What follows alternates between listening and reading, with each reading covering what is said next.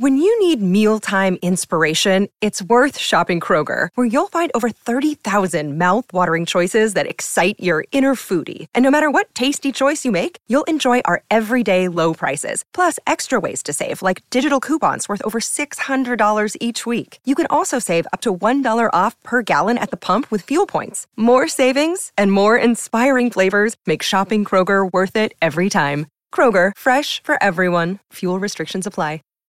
When you need mealtime inspiration, it's worth shopping Kroger, where you'll find over 30,000 mouth-watering choices that excite your inner foodie. And no matter what tasty choice you make, you'll enjoy our everyday low prices, plus extra ways to save, like digital coupons worth over $600 each week. You can also save up to $1 off per gallon at the pump with fuel points. More savings and more inspiring flavors make shopping Kroger worth it every time. Kroger, fresh for everyone. Fuel restrictions apply. This show is brought to you by The Makery, the podcast network for makers.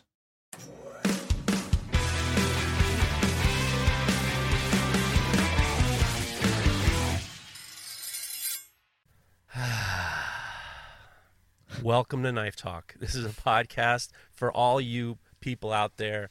If you're interested in knives or whatever, DIY, I'm Jeff Fader from Fader Knives, and I'm here with these two fucking guys, Craig Lockwood, Chop Knives, Mareko Momasi, Momasi Fire Arts. Hi. Hi. I feel as if we need to give some backstory as to why Jeff is not feeling it at the moment. I'm feeling it. It all starts from an incident from yesterday. If you really want to, if you really want to know. Yeah, let's start with your week. How did your week go? Let's start with you. It was fine, but I had an incident on July 4th, Independence Day, and I'm gonna end up having to fucking move out of this town or buy myself back in. Oh, jeez. I had an incident. I had a real incident, a good incident. I walk my dogs all the time, and you know the people in this town were starting to like, especially people in the park, the runners and the walkers. We're all at the same time, and we're starting to recognize each other and. Everyone's saying good morning, and it's becoming a very, very nice community, except for some of the dog walkers lack courtesy in general. Doesn't matter. So I had a couple, not run-ins, but like a little bit of, shaking my heads at a couple dog walkers, and I was in a sour mood. And I ran into an old man who I had known. I don't really know his name, but we talk, and he likes my dogs like him, and we just chit-chat and bullshit. And he kind of hobbled. I hadn't seen him since January. So he walks up to me. He sees I'm wearing a mask, and he goes, "Oh no, not you! You're not wearing one of those masks, are you? My brother says coronavirus is all a hoax." Oh, jeez. So I'm already a sour mood. The dog walkers got me in a sour mood, and there was no airspace before I said, "Well, your brother's clearly an asshole." You want to change the course of a conversation, go insult someone's brother or family member. So I had to, it was ugly, and What was his response? It was his jaw dropped open, and he looked like a gaping asshole too. And I just a gaping asshole. Yeah, well, the mouth's open. I mean, it's the bridge to filth. What can you do? I mean, it's like. He just looked at me, and I told him my story, and I was just like, you shouldn't listen to your brother. Your brother gives you bad advice and judgment, and you should know better. So on the 4th of July, I capped an old geezer's ass, and it was unfortunate, and it was unfortunate situation. It was just like, happy 4th of July. Fuck you. Your brother's an asshole, and maybe you are too. So there you go. You want to know? That was a. And now it turns out that his relative might be one of the council people in the town, so that's why I'm going to have to worm my way back into their hearts. Fine. So any sort of knife-related news this week from you? I made a few knives. I shipped them out. I actually delivered a knife to this. There's this local bakery that makes incredible donuts. It's called Peaceful Provisions, and they're making donuts in Terrytown. They're selling them in Peekskill. They live in Peekskill, a nice couple. The husband is a long-suffering New York Knicks fan, as most of us are, and he wanted Knicks colors, so I made a knife with the colors of the New York Knicks. I did see that, yeah. And I delivered it to him. Hand-delivered to him, and he gave me these donuts that were incredible yesterday. So Nice. one was like strawberry with rhubarb drizzle, and one was and then one was like a cinnamon bun stuffed with custard inside. It was Oh, Hey, you calm had down. me. Calm You down. had me Calm there. down. Calm down, Junior. Calm down. What's the matter with you? So it was good. You know, it was good up until, and then I ate the donut, and then I got into a fucking thing with a old man with a broken hip. You know, picked on someone my own age, obviously. You know, But you're over it now, though, yeah? I mean, I'm irritated, but that's not to do with that guy. Donuts only help so much. How are you? What's going on with you? Me, all good, all good. It's the sun's been shining this week. Lots of work done. So it's. I was just telling Mareko off air. It feels as if everything's getting back to a normal here with regards to businesses being able to operate. Right. So a ton of stuff has come in the post every day this week. There's just been stuff, and this is all backlog stuff that was ordered a long, long times ago. So yeah, lots of stuff are arriving. I've been gluing up lots and lots of scales to liners. So this week I'll be shaping all of them. Just waiting for a few Corby bolts to come. Right. So yeah, it's been really good to be back on it. Lots of stuff being done on the house as well. And do you know that when you get a week when everything just seems really positive, Yeah. sun shining and things are happening. Sure. It's been good. It's been a really, really nice week. Look at you. Look at you. I know. It's Living the high life in France. wow. I don't know about working hard. I don't know about living the high life. We're living in bloody. It's like Beirut here. There's bloody stuff all over the place where we got people working in the house. But yeah, I've learned to deal with it this week, and it's all sunshine here. It's all good. Look at you. And Mareko, how are you? Well, I was going to ask Craig. So I saw Amy post about a bacon sandwich. What is a bacon sandwich? Tell me about that. Sounds pretty self-explanatory. Right I there. mean, it sounds good, but I don't know exactly what is on It's it. like a British staple, a bacon sandwich. So you got to get your, it's quite thin bacon, but it's got to be smoked. Okay. Always smoked. Oh, it's gotta dry be, yeah. dry cured, none of the wet stuff. Really salty butter, and personally, I like really cheap white sliced bread with it. But everybody's got a preference, but my personal preference is really cheap. The gummy, really really crappy white sliced bread, with a little bit of another British staple, which is brown sauce. I don't know if you guys know Sure, HP HP, sauce. yeah. What HP is it? sauce.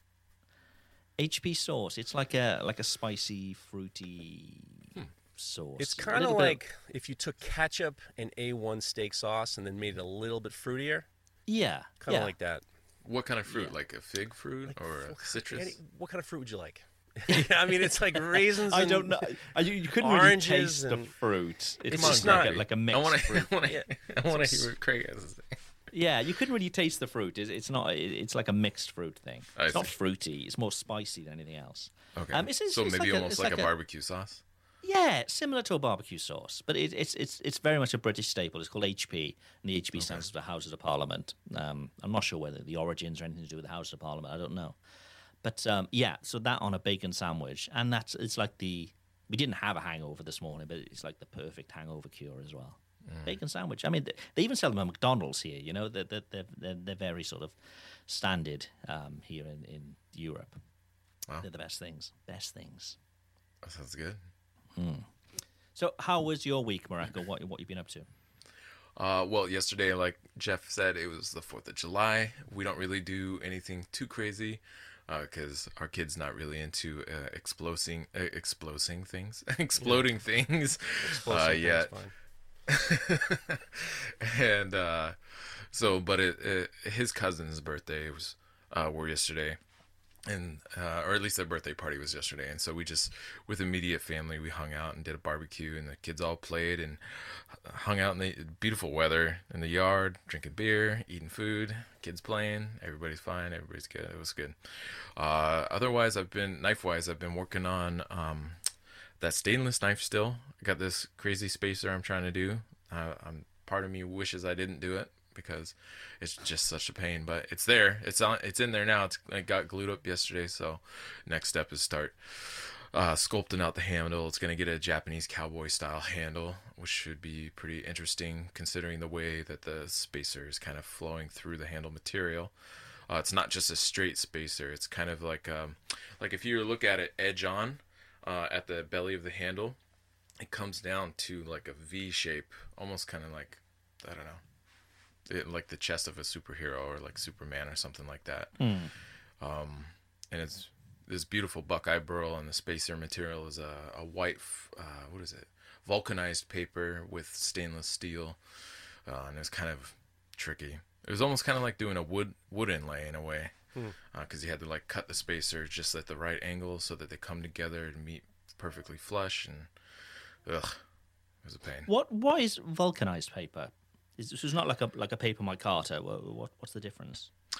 So vulcanized paper is just one sheet of, I mean, it's a thick sheet of paper, almost kind of like a cardstock that's been impregnated with an acrylic resin. Basically, it's been stabilized. Okay. But yeah, that way, you know, it's not going to get mushy and want to fall apart or anything like that. If it happens to get wet, it's vulcanized, it's stabilized, so it's going to keep it from. Yeah, and the colors are really nice, like especially on the thin one. They're thin, so the colors are very bright, especially the red. Like I would rather use the vulcanized paper red than red G10, because G10 red isn't, even the ruby red isn't that, it's very dark. But like the vulcanized red is almost like a fire engine red. It's a great accent color. Yeah. I love that vulcanized paper. So it's not layers then compressed. It's just one piece instead. It's just one. Yeah. Nice. So that's coming together, and I've been really struggling over it. It's whenever I try, and part of why I'm regretting doing this is because I'm trying out something new, which is cool and exciting, but it also is very time consuming, and I really wish I had waited to do that, because I need this order. I need to get paid for this order like 2 weeks ago. And so, but hopefully the rest of it goes pretty quickly now. All the handle sculpting, everything is just handle sculpting, hand sanding. I do have to build a saya for this one, but that should go pretty quick. So yeah, hopefully getting out the door in the next week or so. That'll be good. Yeah, get that money. Gotta get that money. We'll be questioning you next week just to make sure. I'm not. Craig will. Keep an account of things for you. I'm not keeping account. I'm sending you good vibes. I ain't gonna be cracking the whip on you. You get it done when you get it done. I'm with you. I think I need it. I need accountability. We need a little whip crack. All right. Crack the whip. Come on, bitch. Get going. That was strong. Sorry. That was strong. Knife Talk is sponsored by Even Heat, the manufacturers of the finest heat treating ovens available. Find your next oven at evenheat-kiln.com. To the chopper! To the chopper, indeed. I made a mistake last week when we played the Even Heat ad, that I said you could use the Knife Talk discount. Well, you can't, because Even Heat are already the best value you could possibly have. So don't listen to me. I have got a clue what I'm doing. I'll tell you what. Oh, sure. Go ahead. Go on. I was just going to say, I got a hold of the LB27, and that thing is a beast. I'll tell you, it weighs a lot too. I had to lift it up onto a rolling cart that's like 3.5 feet off the ground, all by myself, all by my lonesome. That's the downside of being in a shop by myself. But man, I set it up. I ran it through actually a stainless heat treat cycle. Just make sure, they wanted me to make sure everything was running right when I got it. Because obviously things can get rattled loose or funky stuff can happen in shipping. And I went through and I set up. I think I have the same control as Jeff has, where you can program all these different. It's like the touch screen, and you program all the different things in. Tap control. The tap control, super user friendly and kind of dummy proof in a way. Once you get it all plugged in there, you're absolutely super right. cool. Yeah, it's awesome. Nice. So is that the one without the heating coils at the back as well, like Jeff's? Correct. Yeah. Nice. That's the best move. It's the best move. One day. I'm still saving up. Yeah, saving up. Shall we get on with some news? Sure.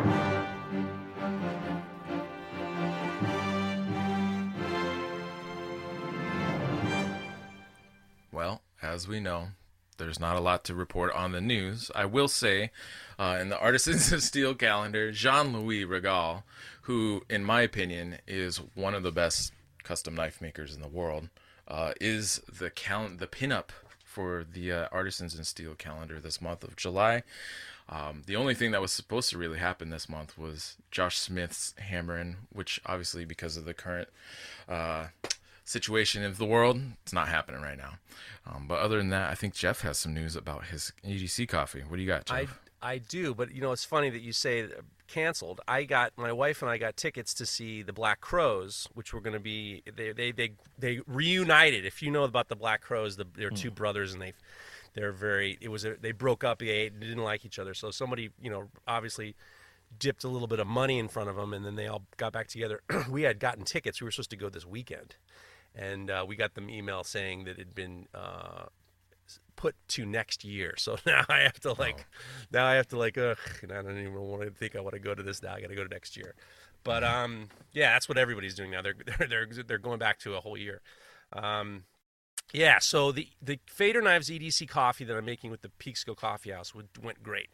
Thanks to you guys, we sold 250 bags, and all the money went to feed the frontlines workers. So the owner of the company, Sonny Cover, and I talked about it. And it's like, let's just keep this ball rolling. It's working out well. What should we do next? And so for the past month or two, we've been trying to figure out what we could do next. And it was very, we were rattling around some ideas, and I've been very trying to be as involved as I can with the local chapter of the NAACP in Peekskill, which is an incredibly well-run organization. And I went to a Zoom meeting with them, and they were just talking about what's going on, and they're very close with the school system. And I had heard from them in the meeting that the biggest problem that the students were facing from when in March to June, when they were just learning from home, is because a lot of families were economically what's the expression? It's they didn't have any money. There are a lot of people who don't have computers, financially insecure, economically insecure. They didn't have computers, or the family just didn't have Wi-Fi. So they're trying to figure out ways in which to make sure that these kids can, get some work done. So I actually was talking to a friend of mine who's on the Board of Education, and he said that he's like, I don't know, we don't know what's going to happen. The CDC hasn't given us any guidelines, the state too. So, we think that most likely there's going to be some distance learning in the beginning of the year. So Sonny and I decided that we were going to get involved with the Board of Education and there's a Peekskill Education Foundation. And all the money for EDC is tentatively going to be going towards the Peekskill Educational Foundation, which gives money and Wi-Fi and helps with computers and to these kids who are economically insecure with their families. So at least if they're going to work from home, they have a fighting chance, because that's a real problem. So we're going to try to hustle this thing through, because school's right around the corner, believe it or not. We want to make sure that these kids have something that they can actually we want them to give them every chance they possibly have. So we also been, we're just going to try to be as helpful as we can to these kids in our town, and that's where the next batch of EDC Fader Knives EDC coffee from the Peekskill Coffee House, the money's going to go, all the money. And where can people buy that? Well, it's peekskillcoffee.com, but I mean we still haven't put in the information. We still haven't they haven't made the jar that goes to the Peekskill Education Fund. But I just wanted to say that's where we're going to be going next, and we're going to be doing that, and it's going to be great. So, it's going to be fine. So, cool. That's it. Okay. Try to be You're helpful. A good man, Jeffrey. I don't know. Don't ask that old fuck that I called an asshole, or his brother an asshole. This is part of me is also worming my way back into the community. You can't just start insulting people in the middle of old men in the middle of the street and then expect to get a free pass. You have to buy your way back, and that's what I'm going to do. I'm going to buy my way back. So whilst Jeff is pimping his coffee, Mareko, your calendar you just mentioned, where can people buy that again? Well, we don't have any available, actually. We're probably, the next round of calendars aren't going to be available until probably around Christmas time, around the end of the year. And hopefully things will be a little bit more consistent, and all the events won't be canceled. Good news. That's good news. Okay, we're going to start doing the questions soon, but for those who don't know how to get in touch with us, if you've got a question, contact us via DM at Knife Talk on Instagram. It's that easy. Knife Talk on Instagram. Not our personal accounts, Knife Talk on Instagram. Combat Abrasives make the world's best abrasive belts for knife makers. Available in any size and at unbelievable prices.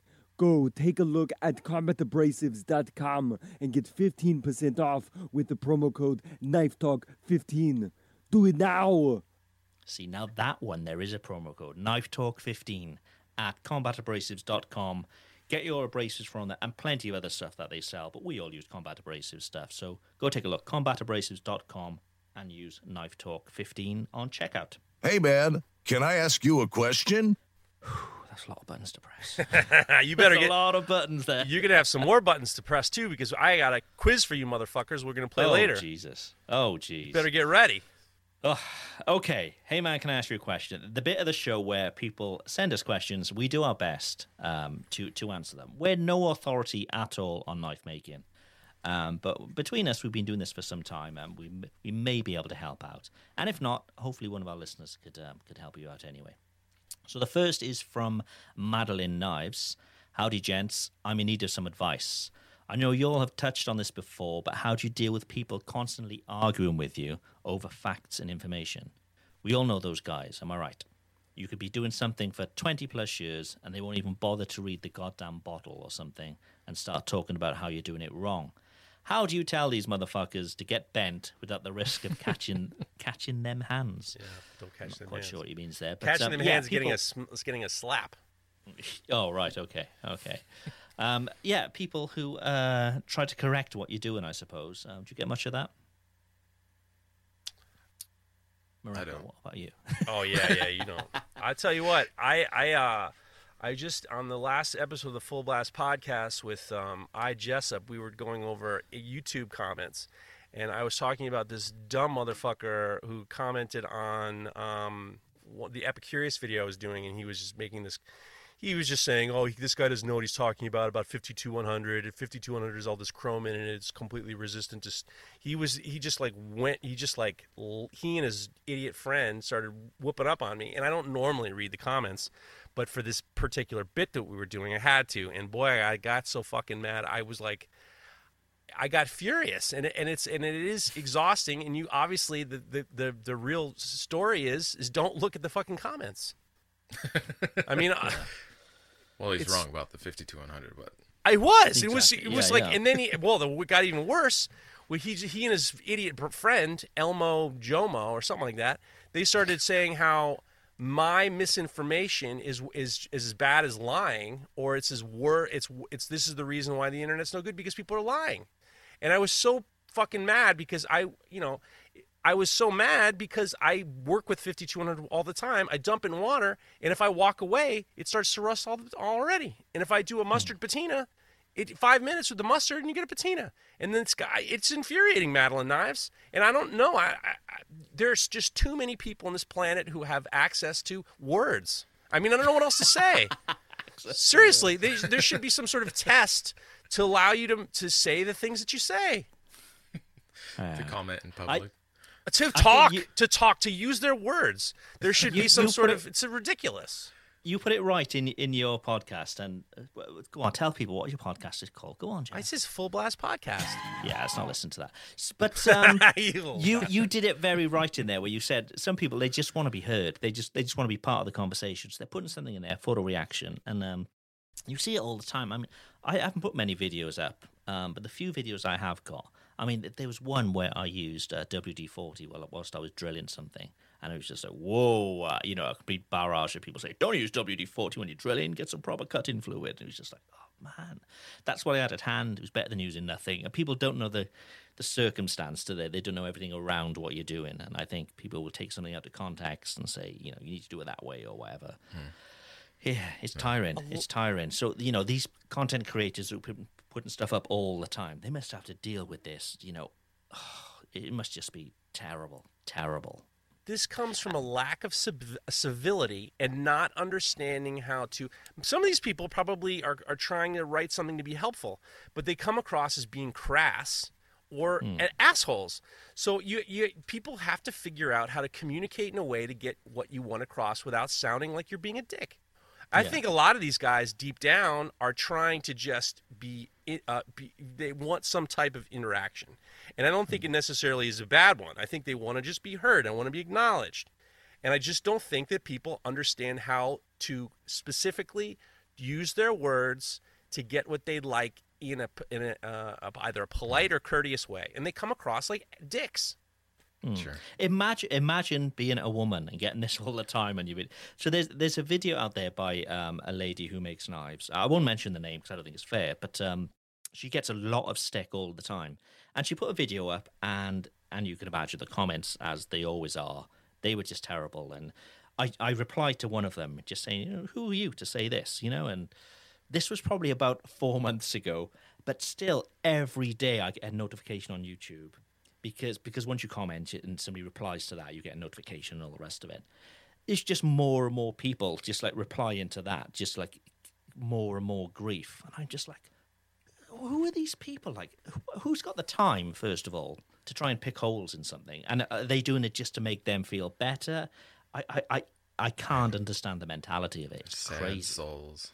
There is some type of dopamine drip that you get when people interact with you online, and it could be good, it could be bad. You get a charge. And we did a couple months ago, we went after one of these hacker accounts, or these these knife in the desert accounts that were like ripping off people's pictures, and everybody went after them. And it was this, you could feel this energy of like endorphins and dopamine kind of getting people all fired up.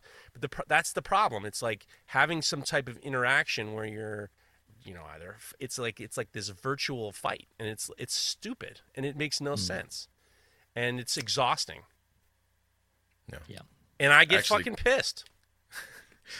Yeah. I actually got into it the other day with somebody, a friend's post. I'm not gonna go into the post, or who it was, but yeah, the guy basically, like, one of the first, I don't know, couple dozen comments, but the guy's like, well, why didn't you do it this way? And so I chimed in, because the guy who posted the video was very knowledgeable, very experienced, very talented maker. And I was like, well, sometimes it was about quenching, why didn't you interrupt the quench? In my mind, you're talking about pulling the knife, or quenching the knife for like 2 or 3 seconds, pulling it out for 2 or 3 seconds, and then putting it back in to finish the quench. And so and the guy was quenching a sword, and I was like, you know what? Realistically, there's a lot of material there. It's a lot of heat. An interrupted quench wouldn't be realistic for something like this. Makes sense for this. And it's all Damascus, so he's not trying to create a hormone or anything like that. And then the guy chimed back in. He's like, with his interpretation of quenching the blade, which was actually pulling it out. Like we've mentioned on the show, you can pull the blade out after, around 10 seconds or something like that, while there's still some heat in it, and do a little bit of straightening. And that's what he was talking about.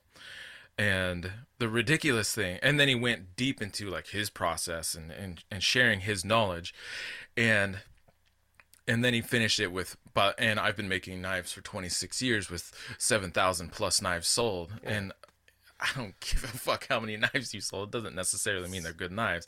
But what's the most hilarious and ironic thing is, the thing he was questioning my friend about was exactly what my friend had done, which was in his definition, it was a interrupted quench, pulling it out in time to allow some straightening, and then letting it slowly cool and come down to temperature and convert to martensite altogether, versus doing a full quench down through the martensite transition. So this guy was just basically trying to say you're not doing it right. Yeah, he was trying to basically say you're not doing it right, even though what you were doing is exactly what I would hope you would do. And then when you responded, he got defensive.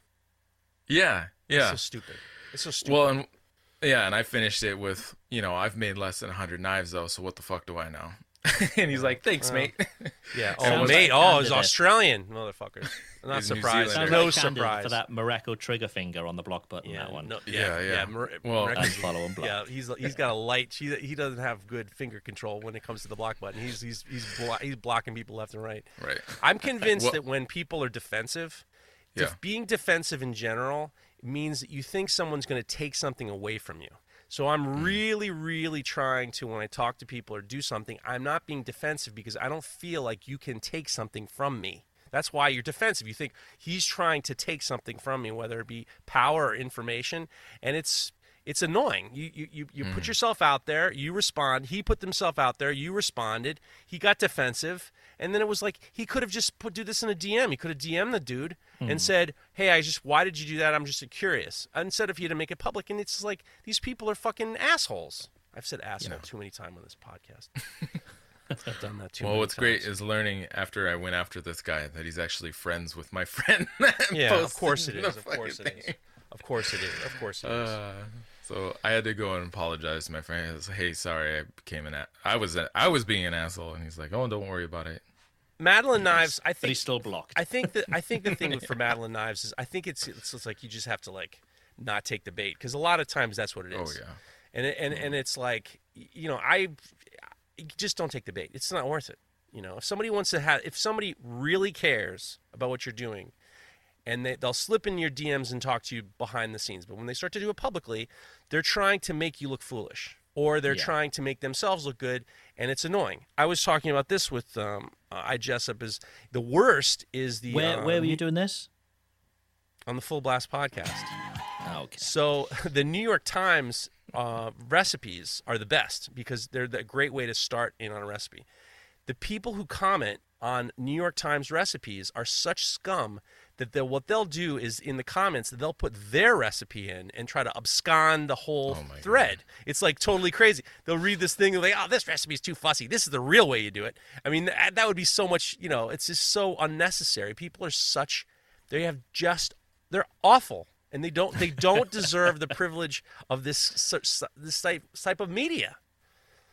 Yeah. Yeah, There you go. that's the problem. Anybody can publish now, can't they? So any thought they've got in their head before even thinking about it, or what it could mean to the person they're replying to, they just jump in on, press and publish, and they're away. And you're just gonna have to figure out how to make it part of your thing, like Dies in Every Film, who has created the greatest bit of all time, where he uses the awful thing. Now everyone's writing awful things because he writes awful things to them, and then he celebrates it by screen capping and using it in his stories, and his stories are hilarious because people say stupid things to him. He says something very clever and funny about them, and they look dumb, and it's this ongoing wonderful thing he has, and it's based on people are dicks. But the main thing is not everybody, because there are value in comments. Because otherwise everybody switch their comments off. You can do it on YouTube, you can do it on Instagram, you can do it on a bunch of things. You can switch comments off. But people use these things because they like to speak to a community, and they like to the to and fro of things. So yeah, it's not everybody's a dick, but it seems to be a growing percentage of people are becoming dicks. Yeah, a growing percentage of dicks. And if you're going to have a growing percentage of dicks, you're going to need something. What's that noise? I know. We'll get to this later. We'll get to this later. Okay. But, Okay. yeah, save your batteries for now. Okay. Well, wait a second. It wasn't a vibrator now. Relax. It sounded like it. No, What are certainly you doing obviously. over there? Don't worry about that. That's certainly fine. I'm talking to you. Leave me alone. Let's get good. Massaging yourself. We'll Relax. get to that Go later. inside. Let's go for the next one. The next one is from The Art of Craftsmanship. It says, hey, Cuties, can I ask you a question? Can you describe your process for drilling holes in your handle scales or for Corby bolts? Do you drill all the holes with the shaft size bit first and then follow up with the step bit? Thanks. Yeah. So that's his question. How do you address the Corby bolts? Pretty much as he said, yeah. So you get this shaft size bit. I actually, yeah. So there's a bunch of different ways you can get, and a bunch of different tools. But the tool I use is your shaft size is one drill bit, and the second bit I use, which will put the step in, has got like a step within the bit. So there's the shaft size, which is smooth, which will fall into the hole that you've already drilled. And then you've got, it's almost like a mill as opposed to a drill bit. And then you take your step down to the turn it off to the You're talking about shafts and drill bits, and I got a little bit, sorry.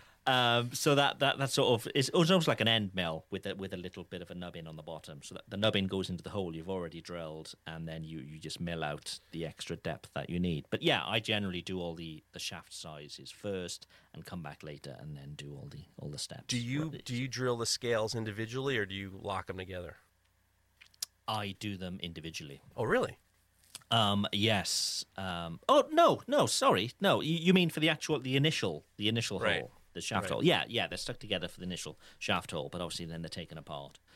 To do not obviously, but I personally then take them apart to do the second step, Yeah. hole, if you like.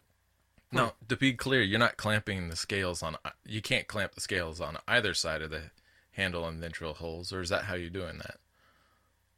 Because then because the holes are already in the tang, right?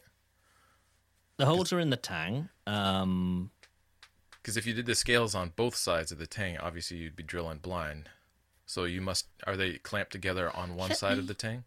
You know what? Give me a second. Let me have a think here. I'll tell you how I do it, and I'll answer your question. So what I do is I have my full tang knife heat treated with the holes the same size. The Corby holes are the same size as the step bit. That's the final bit. And what I do is I'll make my scales. I will take two pieces I'll put the scales together with 2 tiny drops of crazy glue, and then I'll form the bolster so I don't have to touch it again.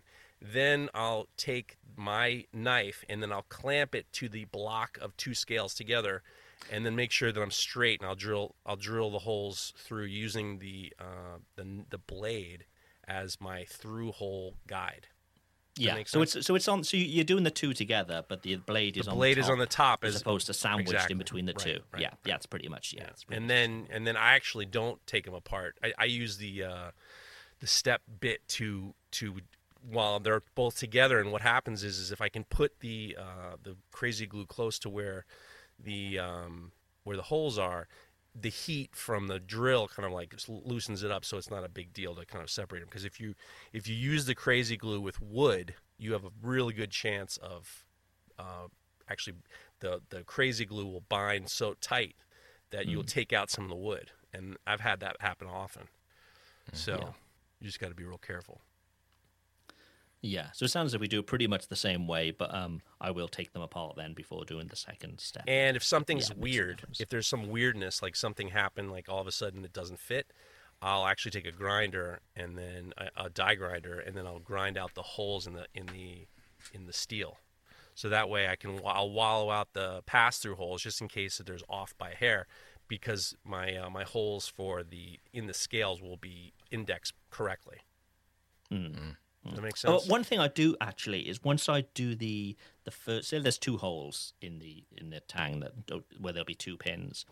Once I do the first hole, even though I've got them stuck together, just to make sure there's no extra shifting, I've got like a brass rod and I've sort of tapered it a bit, just ground it into a bit of a taper, so I can bang that into the first hole, just to make sure in case that doesn't slip. that bond does slip. Those pins are going to be in the exact same place anyway, so ready to drill the second hole, and that just slides in and out. It takes a second to do. Just an extra sort of safety, I suppose. I do it totally differently from you guys. Oh, right. Yeah, so I only do one scale, so I have my handle scales. I have them book matched. So I take one and I put it on whatever its corresponding side of the tang is, and I use the tang, like you guys are saying, as a template for drilling those holes, but I only drill the shaft size, and then I take the one handle scale and I match it up to the other handle scale, clamp those together, and then use that as a template, again only drilling the shaft size hole, Right. And then I follow through by recessing with the Step I can't bit. think of what. Yeah, the step bit. And then I Corby bolt them together, and then I clean up the top of the bolster. I do it kind of almost reverse to how you do it. Yeah, And then- If it I works do for the you. bolster Just after. I do the yeah. bolster after as well. I don't do it before. I also do it after, but obviously before final glue up because you can't get to it. Yeah. Okay. I mean, they're variations of the same thing, Yeah. really, aren't they? Using the much. tang as a template, rather you 1 or 2, or yeah. Okay, cool. The next one comes from Robert Corner. Hey man, can I ask you a question? So I've seen a lot of knife makers grinding with a series of grits before heat treatment and just going back to a coarser grit after heat treatment. Why not just stick with a 36 or 60 grit preheat, then start with the 36 or 60 post heat treat? Just curious if there's a reason for doing anything finer than 36 or 60 grit before heat treatment. Thanks, and I love the show. And I've heard this too, Mareko, that a lot What of about people. Craig? You leaving Craig out of the Is question? he here? Craig's here? I thought. You. Why I oughta. Well, guys, I'll say that to both of you. I don't do any grinding preheat I anyway, see. so Okay. that rules me out. So that's, I mean, that's the reason why I didn't ask him, because I know that he treats full thickness. I'll get you. You're not gonna get shit. I'm with you. Fine. But I know that there are a lot of guys who they grind, and then they get a very fine grit before they heat treat, and I don't understand that either. Is it like, what do you think? So what I understand is the concern is, when you leave the finish course. So say if you left it at 36 grit before heat treatment, depending on the material you're heat treating, that can be it's a really stressful process, which is why we temper our blade steel after we harden it. But in that time when the blade is fully hardened before tempering, those coarse 36 grit scratches could potentially create stress risers. Stress risers meaning places where cracks could propagate or begin. Sharp corners are other places, either outside corners or inside corners. Either way, both of those could also lead to cracks in the material. And again, it's just a lot of stress on the material. So when it comes to a sharp corner, say it's like the shoulder of the bottom side of, like if you're going to do a Japanese style handle, and say you cut those corners like perfectly sharp 90-degree corners, just in the very inside of that corner, that could create a lot of stress before you then plop the blade into the temper. Now, ideally, you're going straight into temper as soon as possible, but it's hard to do, especially if you're letting your kiln cool down, and it takes a little bit of time. So the best thing you can do for inside and outside corners that are really sharp is, especially if it's like outside, like when I'm talking about outside corners, I'm talking like maybe along the spine or something like that, where instead of it being sharp 90-degree corners, you can just lightly break those corners with like a worn out 220 belt you got laying around or something like that. And then on those inside corners, you can use round files, you can use like a diamond rotary bit or something like that, just to soften that curve and reduce those stress risers. And then also when it comes to grinding, instead of leaving it at 36 grit, I've actually never had a problem with 60 grit, but I've spoken with other people, other makers who have had issues in the past, and so they'll just bump it up to 120 from 60. And realistically, once you got that 36 grit coarse ground, or the blade primary ground, hitting it at 60 and then following that with 220 is really just a difference of maybe like 5 or 10 minutes. And really, like at that point, that's worth that 5 or 10 minutes rather than having to start over, right, and losing that material, I think, and all that time that you've already put into it. I've actually cracked a blade. I did the file work on the back of a blade. Sure. And then sometimes what I'll do is I'll start with a triangular file first, and then I'll go in with a round file. But sometimes I won't go all the way through with the round, and then you'll see just a little bit of the mark from where the triangular file was. Yeah. That's where I got the crack. I let this little fissure. That was where the stress crack came from. It was because I'd created this little indentation that was, it was like an invitation to a crack. Yeah. Invitation for crack. There you go. All right. This next one is from, let's see, we did Robert Corner from Grant Forge Works. He says, "Hey man, can I ask you a question?" That's KLB. That's Gant Forge Works. It's KLB. Grant? Oh, Gant. I'm fucking up his name. KLB. Again. KLB. He says, "Hey guys, can I ask you a question? Since almost all of the forging classes have been canceled, are there any online resources you could suggest for helping improve my knife making skills?" What do you guys got? I think Alec did one a while back, didn't he? Alec Sure. Steele. I think his classes are probably still online. Yeah. Listening to Jeff's the other day. You could see with John Ariani. I know he was doing some Zoom classes as well, by the sounds of things. Right. So I think there's stuff going on. Well, At first, I thought you said Zumba. no. Yeah. He's online He's Zoom. doing Well, some Zumba classes. So John Ariani teaches at the New York Studio School, and because it's an art school, obviously you can't be, with social distancing, they're not opening up for classes, so they're doing a lot of classes online, Zoom classes. So Zumba. that's one thing is we talk about how a lot of people say, you're just learning on YouTube and you got to take a class. Well, it's becoming harder and harder to do that. So someone's gonna have to figure something out. And so if you were to look at other people's YouTube videos, I will give giant props to Alex Pohl and Moonshine Metalworks and Joe, because I think they make my favorite tutorial blacksmithing videos. They have a website, they have a YouTube channel called The Forge, and they do the camera work is beautiful.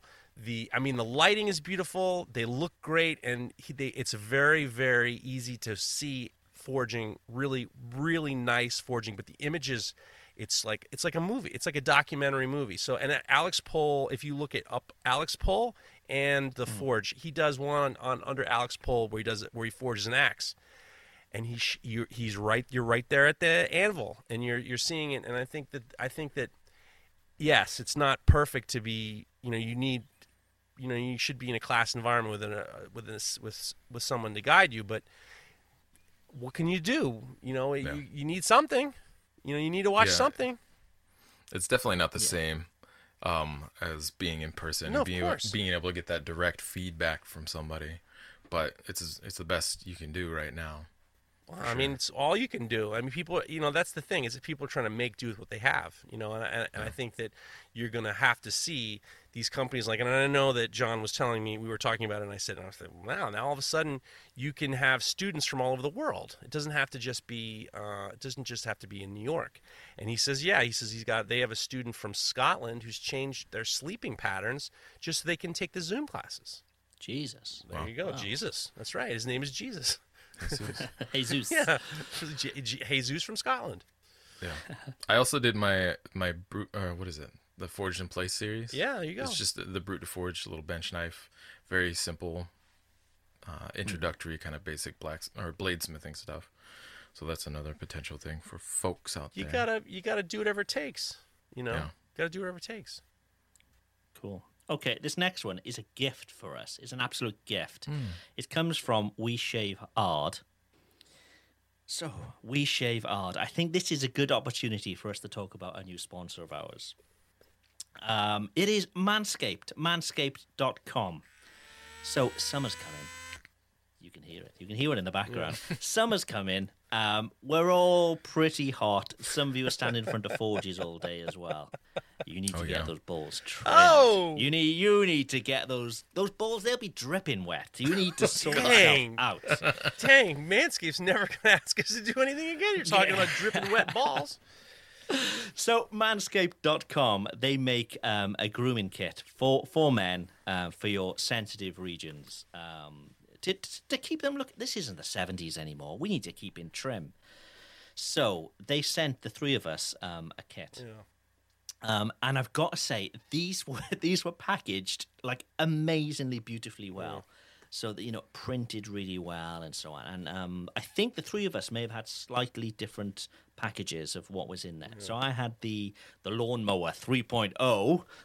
Fucking lawnmower 3.0. You needed it, I guess. Well, possibly. So basically, it's a shaver which is USB charged, and it's got all this great technology in it. It's got like advanced skin safe technology, so nobody wants to nick a ball, So this stuff is it's made with the man's sensitive regions in mind. I mean, personally, I'm sitting on sandpaper now to stop me falling off this chair because I am as smooth as an otter's pouch. Wait, smooth as an otter's pouch? An otter's pouch. What the fuck is that? It's just a frame of reference. But yes, Lawnmower 3.0. You can go to manscaped.com and get 20% off your own kit. And there's free shipping as well. But you need to use the code KNIFETALK20. Knife Talk, all in caps. Get those balls shaved. Money also goes to testicular cancer research as well. That's important. So it's a very good cause. But you two guys have received them as well. What do you think? What do you think? Well, I used mine for my face, and it was actually the best. It was the best shaver, the electric shaver I ever had. I will say that. That would be the 7,000 RPM motor with quiet stroke technology. I mean, I seem to remember I got my package and your package. I mean, I don't mean to say package, but I got yours sent to me, and I sent yours to you. You did. I tested yours out on my balls. So it worked great. I went straight to balls. I did too with yours. I went straight to my balls and then I sent it to you. So here's the thing, the real thing, and this is fun. They sent me some what is this, ball deodorant? That's good. And you got some ball toner. That's good too. But let's just cut the shit. Some of you guys, I've seen your faces, and they're these crazy beards. With no cleaning, it looks like craziness. So I can only imagine the fucking barbed wire below your belt. Why don't you fucking help yourself out and give yourself some, straightening up, because, the person in your life might appreciate it too. Exactly. Get yourself some. So it's not. Yeah. It's not just for the Nutbush. It's also for the Nutbush city limits. The Nutbush. Fucking Nutbush. I'm going to quickly run through some of the features. So it's a 90-minute battery. You can use it in the shower. It's waterproof. There's an LED light on it, so you can see where you're mowing. Charging stand. They're brilliant. So yeah, take a look. Manscaped.com. Get 20% off. Mareko, what are your thoughts? I also only used it on my face. You guys! I was the test dummy. I thought the three of us were going full Nutbush, but no. Well, you can't use it on your face and then your balls and then back to your face. So you got to take. I mean, one must make decisions. One must make. You're not leaving the shop and then using the shaver. Hopefully, you're taking a shower first. Wait a second. No. I don't think I would use a ball shaver on my face after I've used it on my balls. You can use them in the shower. They're perfectly clean. You got ball hair face. That's what you got. Don't cross-contaminate. No, but it worked great. It was great for keeping the beard trimmed, especially for proper kind of like PPE protection. For your, I use the 3M mask. And for that to lay properly on my face, you got to keep your facial hair trimmed down. Otherwise, it's not really keeping the particulates out. And so I used it for keeping my beard trimmed for my better overall health. It's a very good idea. Manscaped. Manscaped.com. Get 20% off using Knife Talk 20. And it's taken 33 years off my life. I'm now like a 10-year-old boy. and you gained about 4 inches. Looking good. There's no complaints here. Put it this way. Careful. Shall we move on? Oh, please. Studio_Sing says, got a question on pricing knives. I've seen a lot of knives done by amazing makers be priced much lower than I would think, and other work that's priced much higher than I would think. Do you guys have a metric on how you can price knives? I usually start with keeping a tally on my consumables and have that as my break-even material cost. Then I establish an hourly rate based on my skill level to make a decent profit. So for knives that are priced around $4,000-ish, does it really take that long to make, or am I missing something with my pricing metric? He says, thanks, dudes, and keep those fingers gloved. Fingered gloves. People love that. Gloved finger.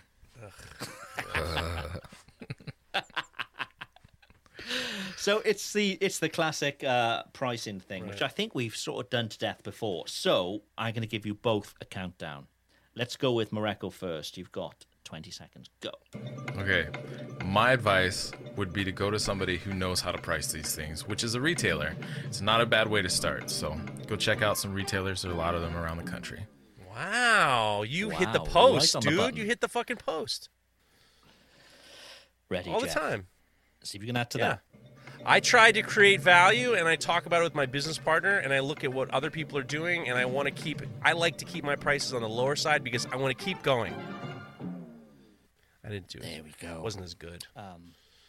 I'll jump in as well. Forget about your material costs. It's all about your cost as your worth as a maker. The actual material costs are pennies. So forget about that and charge what you can. Look at you hit the post too.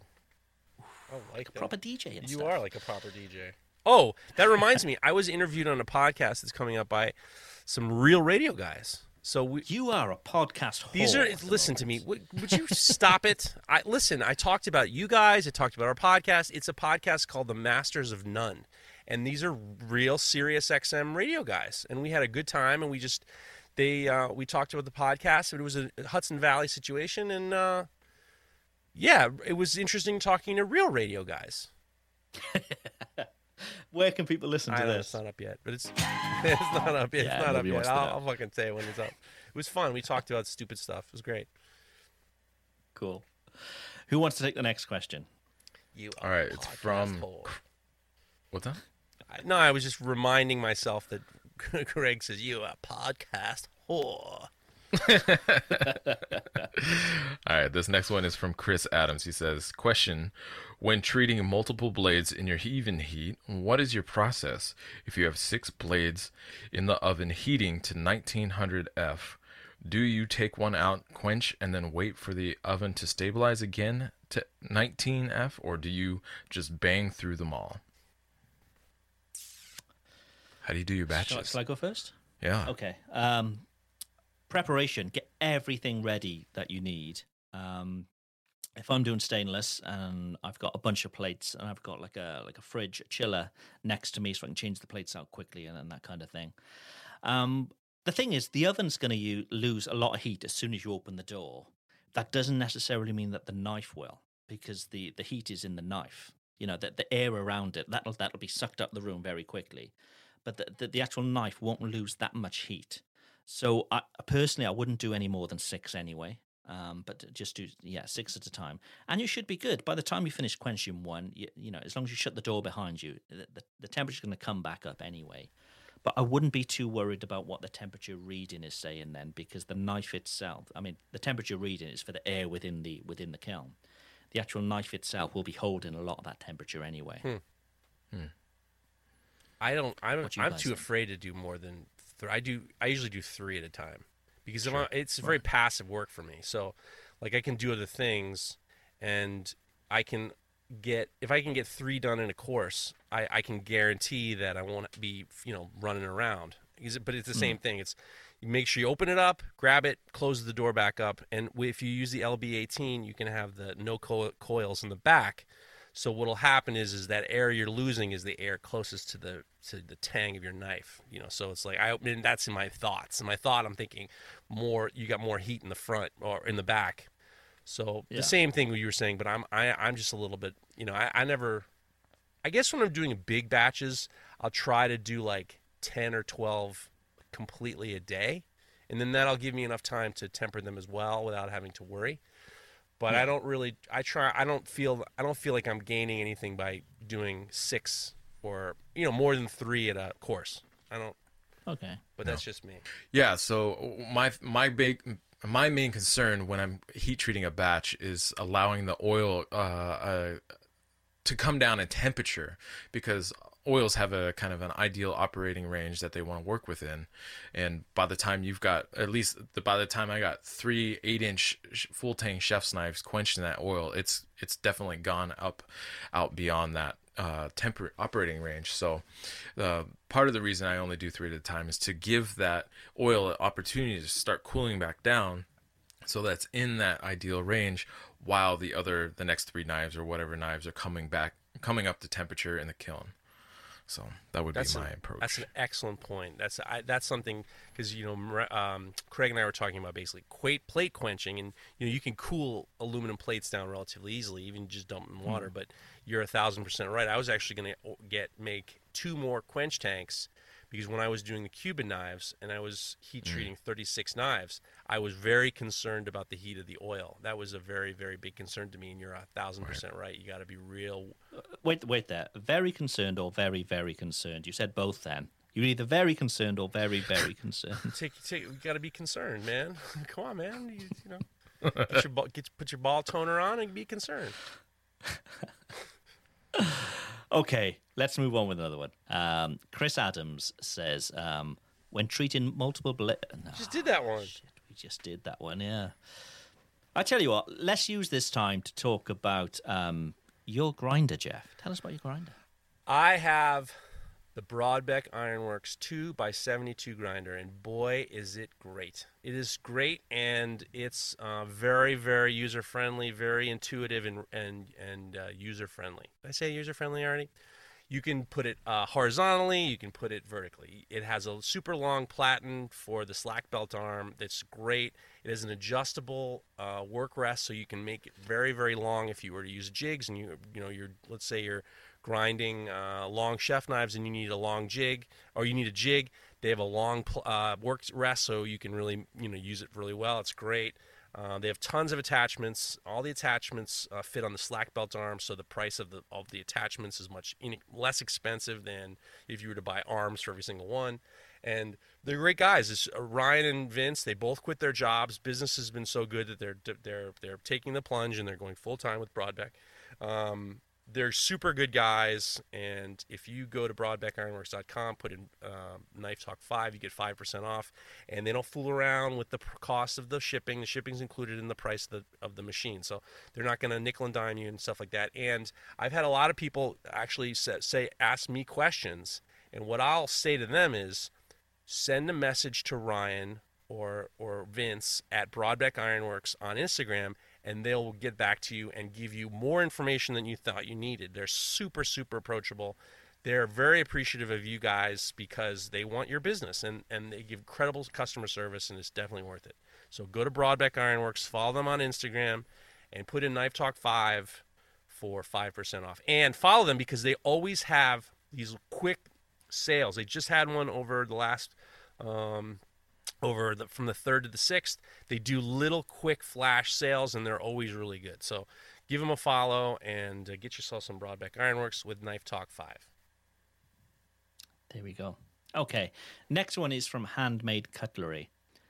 If you died and found out that the afterlife is just you stuck inside of a movie, what movie would you want to be stuck inside of? Let's start with Mareko. You know, I just went back through and watched the Matrix series again, and it's a really good series of movies. Although there is a lot of violence in them, and I don't know if I'd necessarily want to be caught up in the violence. Unless I can't die again, then I don't care. I would say the Matrix, but otherwise maybe Inception's another really good one that I've watched again recently. It was really good. It's a really good movie. I'm a very vivid dreamer. And so it has a lot of appeal to me to kind of go into your dreams and learn things and do crazy things and whatever. What do they do? They build a bunch of cities and structures and stuff. I don't know. Anyway, what is that? It's Christopher Nolan, right? Sure. That's Christopher Nolan's the guy. In the movie, he's doing a new movie called Tenet, which is about time travel. He did the Dark Knight series. I loved Inception. I think a lot of people either loved it or they hated it, and I loved it. I thought it was great. I thought it was a great movie. Yeah. What do you think, Craig? What kind of movie you want to be stuck in? The greatest movie of all time, Rocky IV. Get the fuck out of here. Are you out of your mind? I'm joking. It is one of the greatest movies of all time. Is that what? But, which one was Rocky IV? Is that with Ivan? Rocky IV with Drago with the Russian. Get the fuck out of here, man. Amazing. Amazing. Let me think. I think something like what. I was going to say some of the kids. It sounds terrible. Something like Stand By Me, where the kids are off on an adventure, they're having a great time, or the Goonies, or something, something like that. Relive your childhood and just have, fun summers. I'll be honest with you. That'd be cool. I read these questions and I'm thinking about. I swear to God, all the questions I thought about this, and all I could come back with was, I am too anxious to be in any movie. I'm too anxious to have to sit through all the turmoil and the tumult. I don't watch movies anymore because there's just too much anxiety. It's just too much. I'm telling you, it's like I have real mental problems. I don't know. Maybe, I don't know. Maybe, I don't know. Even the cooking movies, it's too much anxiety. It's just, everything's too much anxiety for me. You know? Let's just go with, what would be good? It's even hard for me to... Transformers. Transformers. Yeah, I'll go with Transformers. I want to be, yeah, giant robots. I do like those. I love one of my favorite sets of movies are old Akira Kurosawa movies. Oh, they're sure. they're so Seven beautifully Samurai. made. Seven Yeah. Samurai, Ran, the Throne of Blood. Throne of Blood is the Japanese version of Macbeth. It's just they're so beautiful and they're just so artful and I just love watching them. I love being surrounded by these old Japanese movies. Oh, I'll tell you what movie, the great movie of all time. Have you seen Black Rain? That's old school. Black Rain is Michael Douglas is like some tough cop from whatchamacallit, and someone's assassinated in his town by this Japanese Yakuza, and then he goes over to Japan, and he teams up with a Japanese detective, and they beat the shit out of some Yakuza. That's a great, terrible movie. Great. You don't want to be stuck in that movie. I want to watch surely. it. I want to be stuck in it. I want to watch it. Okay, watch it over and over. Yeah, I'll watch Right, it. okay, I'll I watch get you. Black Rain is definitely a great, underrated, shitty movie. You were talking about time travel before. Another really great movie, if anybody is into time travel movies, is a movie called About Time. It's a really good one. What's that about? Time? It's about this kid that learns that his family, like the men in his family, have the ability to travel back in time. It's a really good one. It's kind of I don't know, like a romantic drama or something like that. Rachel McAdams is in it, and it's there's a bunch of English actors as well. There you go. I would have Move assumed Craig has seen it. Why? Because he's English? really Because good. he's English? He's British? Yeah, absolutely. I'm being prejudiced right now. Yeah, certainly not English. Yeah, just to he's make a point. British. Sorry, Welsh. We're learning Sorry. that. We're learning that. Oh, God. So that's your movie review. Are you two sons of bitches ready for a quiz or what? Let's do it. Ooh, let's do it. Let's do it. Would you like a jingle to I be would played? fucking demand a jingle to be played, and you guys have to have. Let's get and you quizzical. both have to have buzzers. Buzzer. Oh, okay. Okay, I've got You my buzzer. ready? I don't. You got a buzzer? No, not yet. I Just gotta a pull up my sound thing. Well, you can make a noise out of your mouth. Here's mine. You can do that. I want it. Craig, Mareka, just make a noise out of your mouth. Here you go. That was fucking perfect. You're going to have to burp every single time. Tell me when you're ready.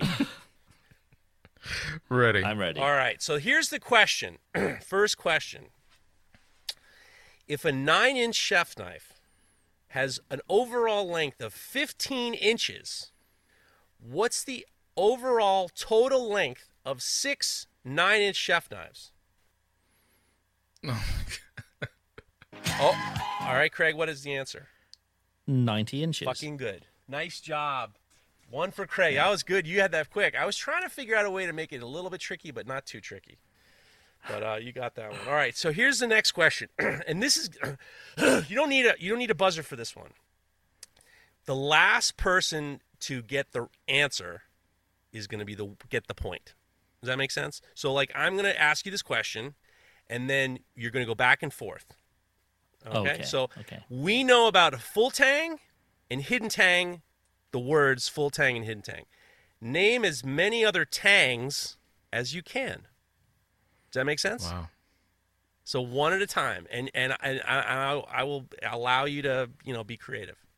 I mean, not too An creative. orangutan. Oh, fucking good. That wasn't even on my list. Go ahead. Very good. I wasn't even on my list. Go ahead. Mark. Stick tang. Take it. Go ahead, Craig.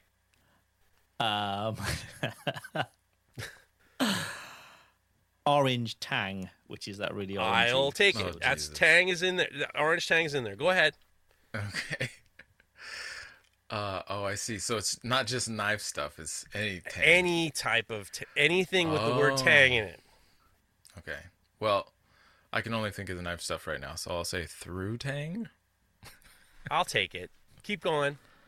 You're being generous. I'll take it. I'm not gonna. What am I gonna do? And say, nah, that's not on my list. I didn't know orangutan was gonna be on the list. Go ahead, Craig. You mean Wu-Tang. perfect? That was on my list. Go ahead. I get two more good ones. What do you think? I can't think of anything. All right. Well, there was Poontang, which I always thought you guys would say right off the bat.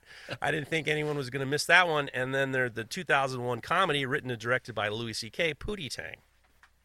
You know about Pootie Tang? All right. So that's another one for Craig.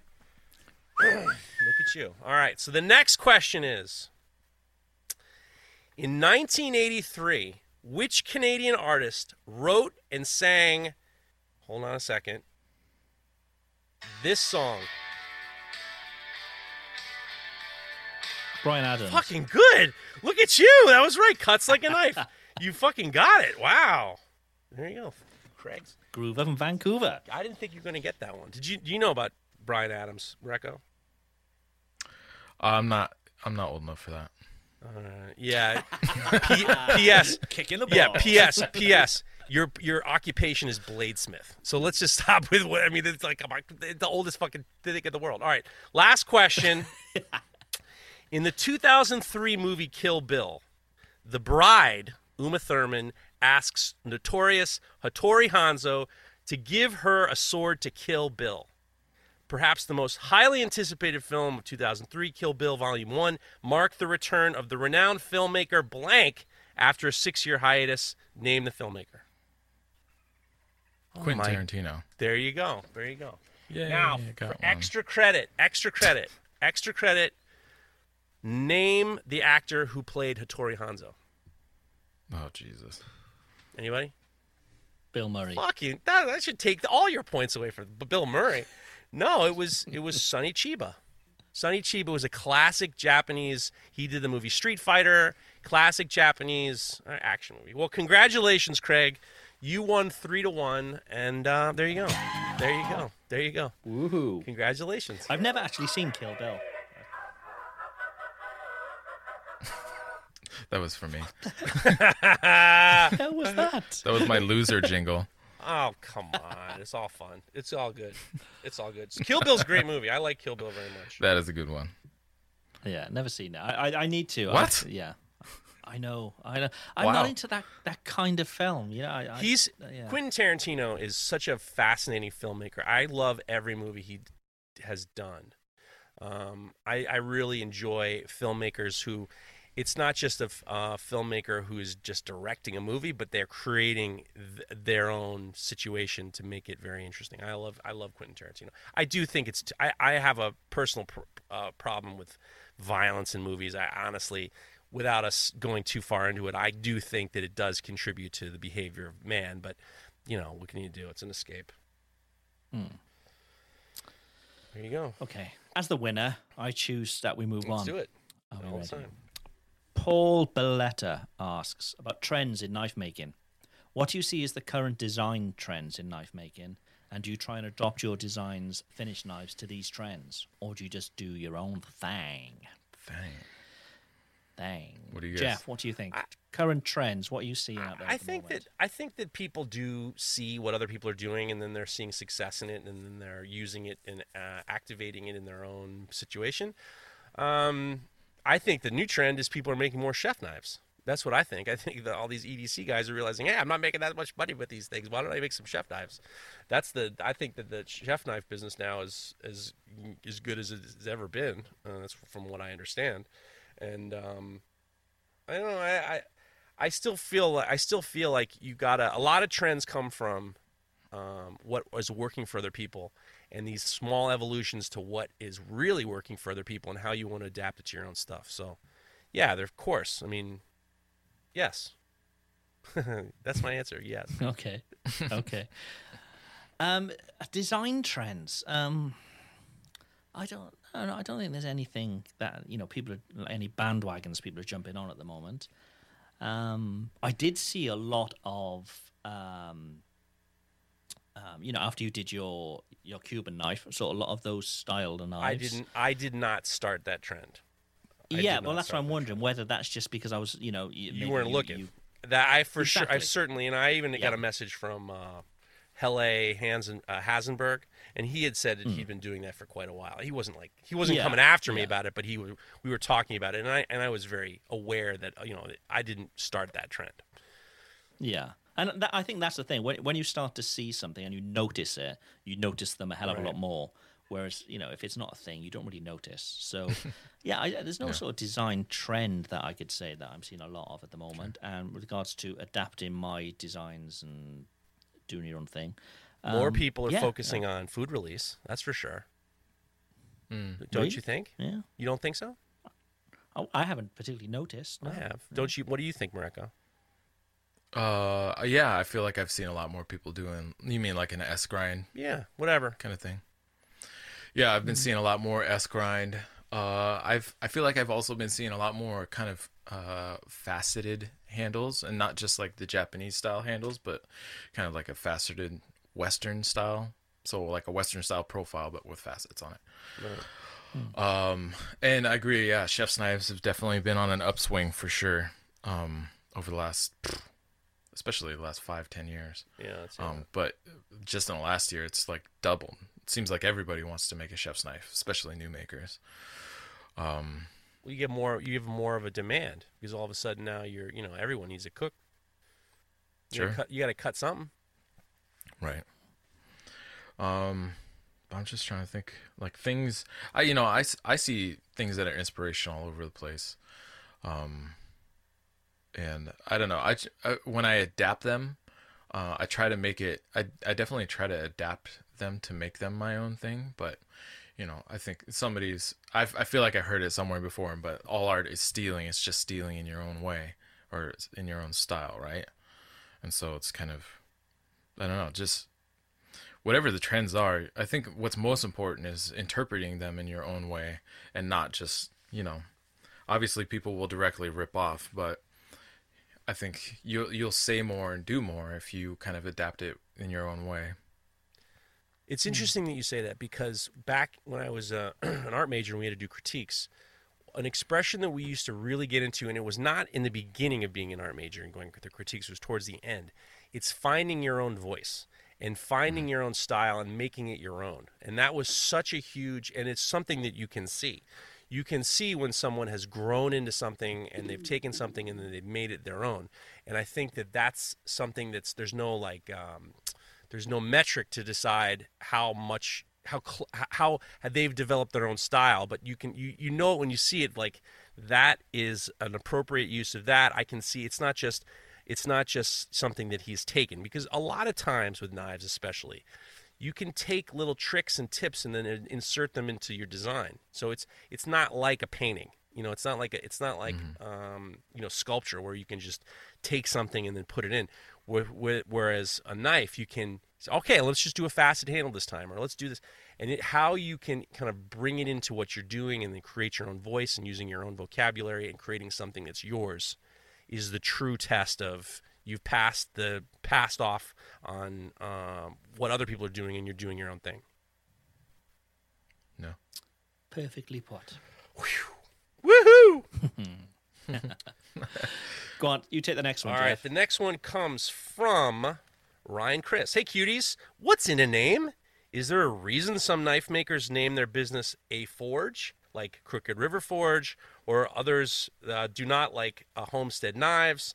Is this a preference or is there a significance? Also, do you really need to be officially licensed business before you can use a maker's mark? Sorry for a long question.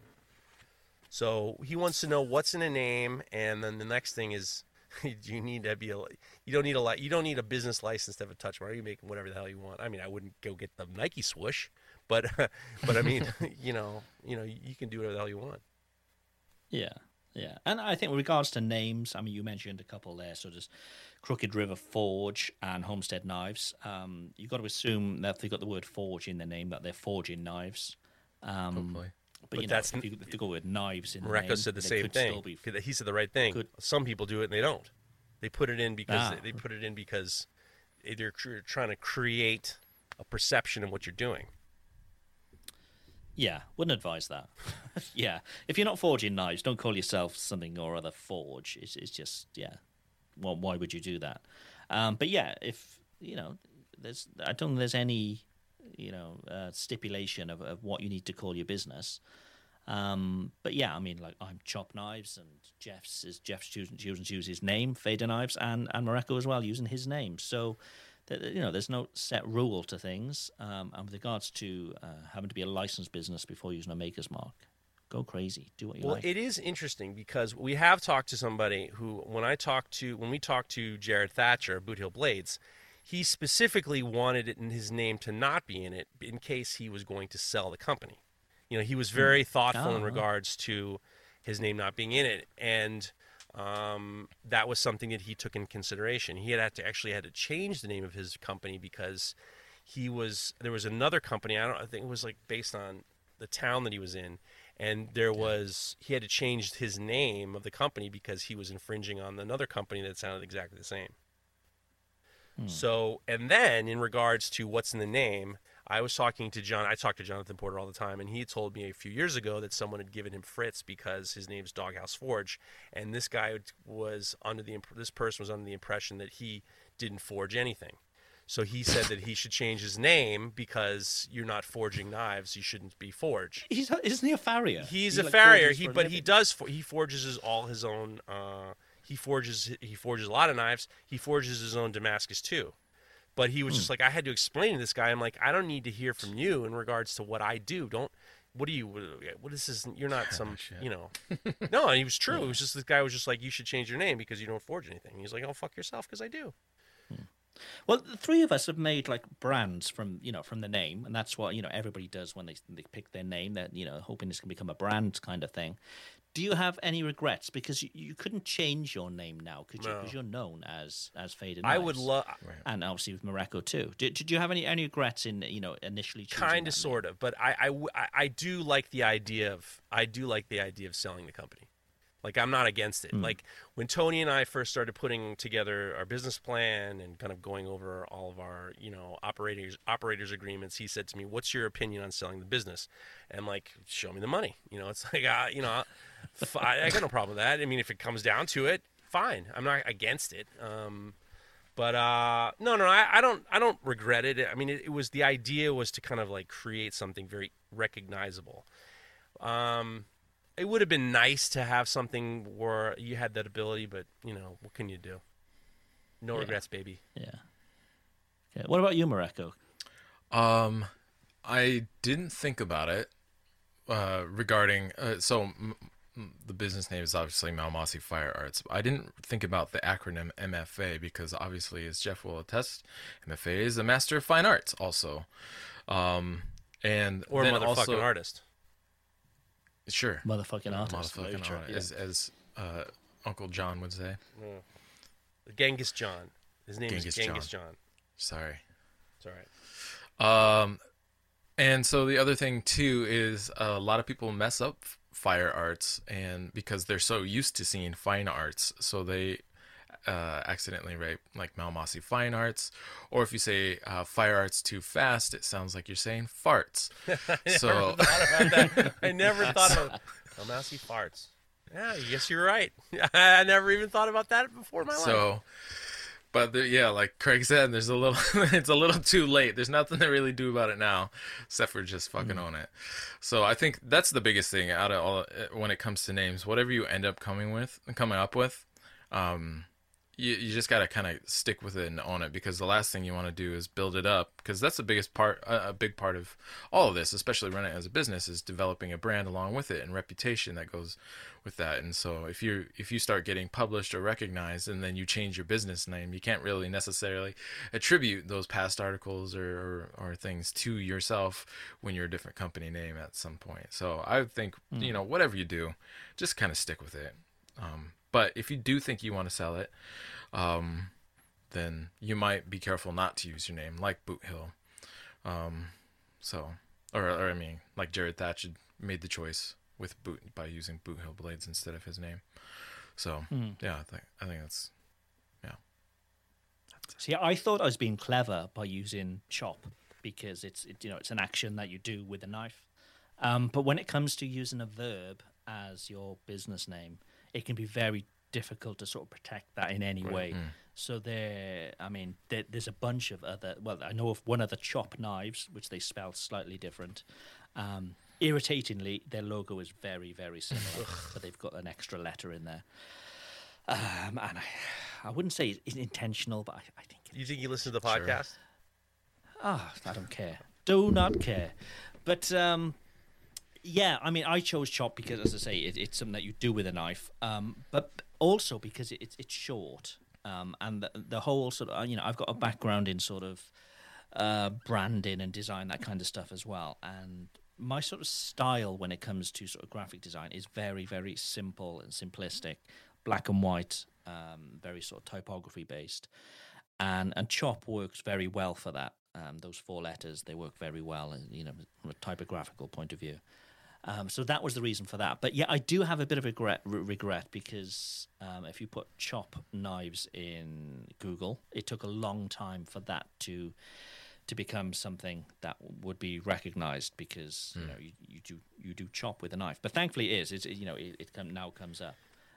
But there are other knife makers who use the word chop in their descriptions and in their headers and things like that. So they also get brought up. Whereas obviously if you put Momassy Fire Arts into Google, no other knife maker is coming up. Right. So there's loads of little considerations to make when it comes to your business name. When you look at things like branding as well, there's lots to take into account. But basically don't put forge on if you're not forging. And when it comes to a maker's mark, don't have something that's 84 characters long because it's going to go right down all your blade. Yeah. Sure. Yeah. Well, and that's a good point, actually, also about my name is, and the name of the company is, I guarantee almost nobody is searching the entire Malmasy Fire Arts. I guarantee they're just searching Malmasy knives. Yeah. And so that's another thing to think of is, brevity can be key because nobody's going to, like I said, I don't think anybody searches Malmasy Fire Arts knives. I think it's just the Malmasy knives. And, you hear all kinds of stories about companies who had long, elaborate names, and then everybody just calls it by short, and then that by short name becomes the new company, and they rebrand as the short name. Right. Yeah. And I think particularly what we do, which is very sort of traditional, it's been done for hundreds of years. So there was a style of naming that kind of company. But now when you think, personally for me, 99% of my business is done online. Yeah. And I'm sure for you guys, most of your stuff is online as well. Yeah.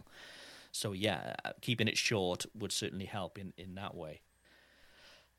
Yeah, it's not as easy as a simple. Yeah, but you got to go forward. You need some.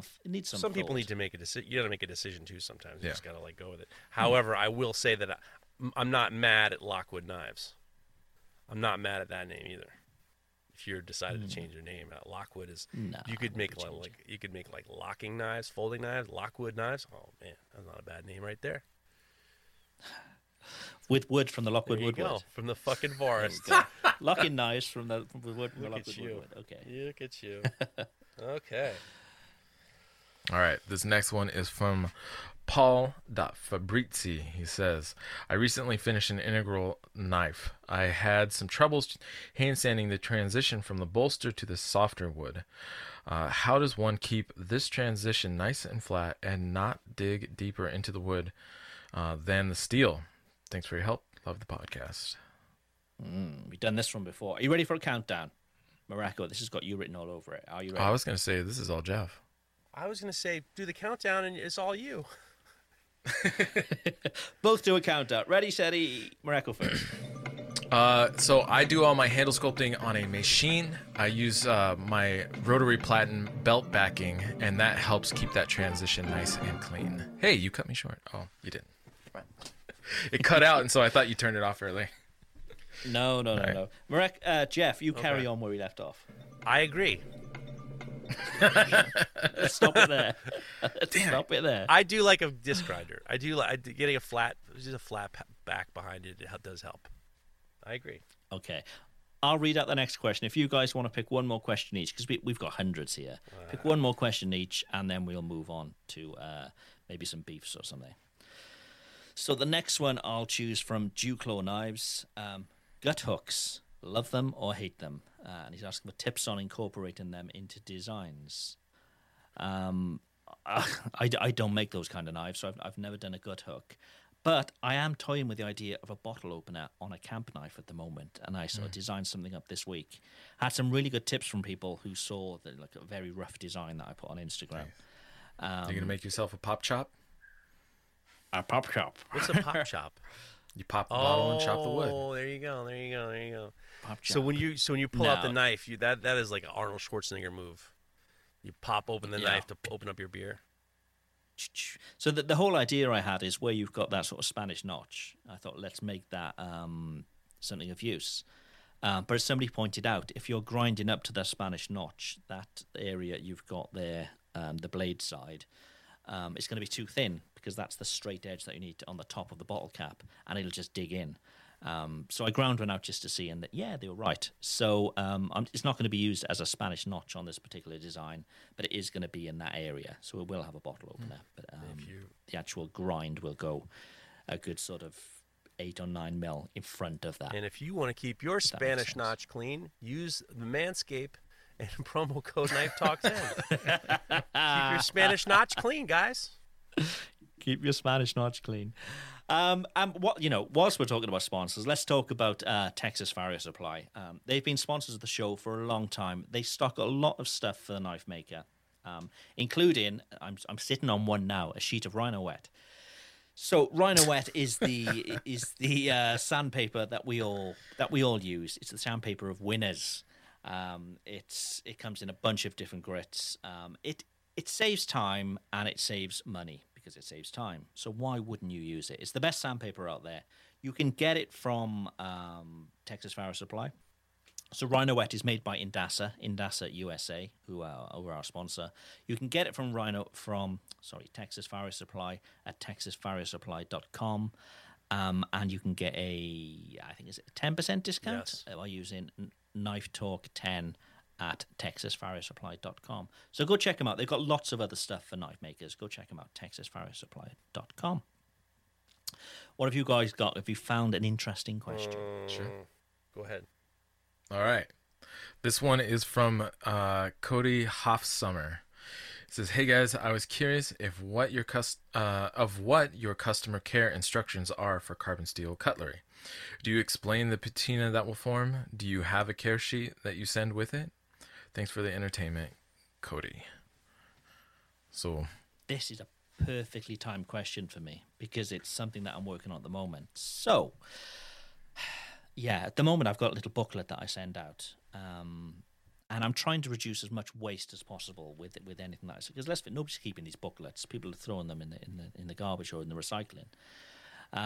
So I've got this laser come in, which I talked about last week, like a fiber laser to do my own markings on the steel. And you can dial down the intensity of the laser. So I'm hoping I've had this idea of actually writing care instructions on the blade, but that will be you can just wipe off with a paper tissue. Whoa. So when you see the blade, it's all written on there. But before you use it, you wipe the blade and the care instructions disappear. So I know that everybody would have seen these care instructions. So I'm hoping I'll be able to dial in the laser enough to do just enough of a surface mark that it'll wipe off. It's going to be an experiment, but I think that could look really cool. I thought you were going to say burn the instructions on the inside flap of the box, the packaging box. Yeah. I mean, that could be done. But I was just thinking it'd be nice to have it on the blade, actual blade. On the actual blade, and you could just wipe it off with a paper towel. That's the goal. So I'll be experimenting with the laser and see if I can dial that in enough. That's crazy. You can dial it back like that. A temporary mark. Yeah. No. And that way, nobody can say that they didn't see the instructions. It's you had to wipe off the instructions to actually use the blades. So. It's a good idea. Yeah, he is hoping I can do that. And if anybody out there's got a fiber laser, I'm just waiting for mine to arrive, and I'm watching all the videos that I can on being able to use it the best I can. If they think that's possible, or if they've got any tips, send them my way. Wow. And don't rip off the idea. That's that's the hardest part. Not ripping off the idea. You hear a good one. Yeah. I mean, I was gonna, Florentine Kitchen Knives is such great packaging, and when you get their knife, they're in the wrapping paper is all the instructions. It looks beautiful, and it's beautiful. And happy anniversary to Tomer and Gnome on the shop. It's 2 years old. Their shop in Barcelona is 2 years old, so congratulations to them. Wow. Yeah, Nice. and still looking as fresh as it looks. So every time I see a picture, I'm just so jealous, so jealous.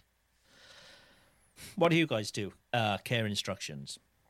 My customers, I send them a certificate of authenticity, kind of explaining, with a rundown of all the different details on the knife, from the blade's shape and precise measurements and weights and stuff, to the different types of steel and whatnot. And so along with that piece of paper, I send along in the same envelope is kind of the care instructions of how to take care of the blade, and because I've.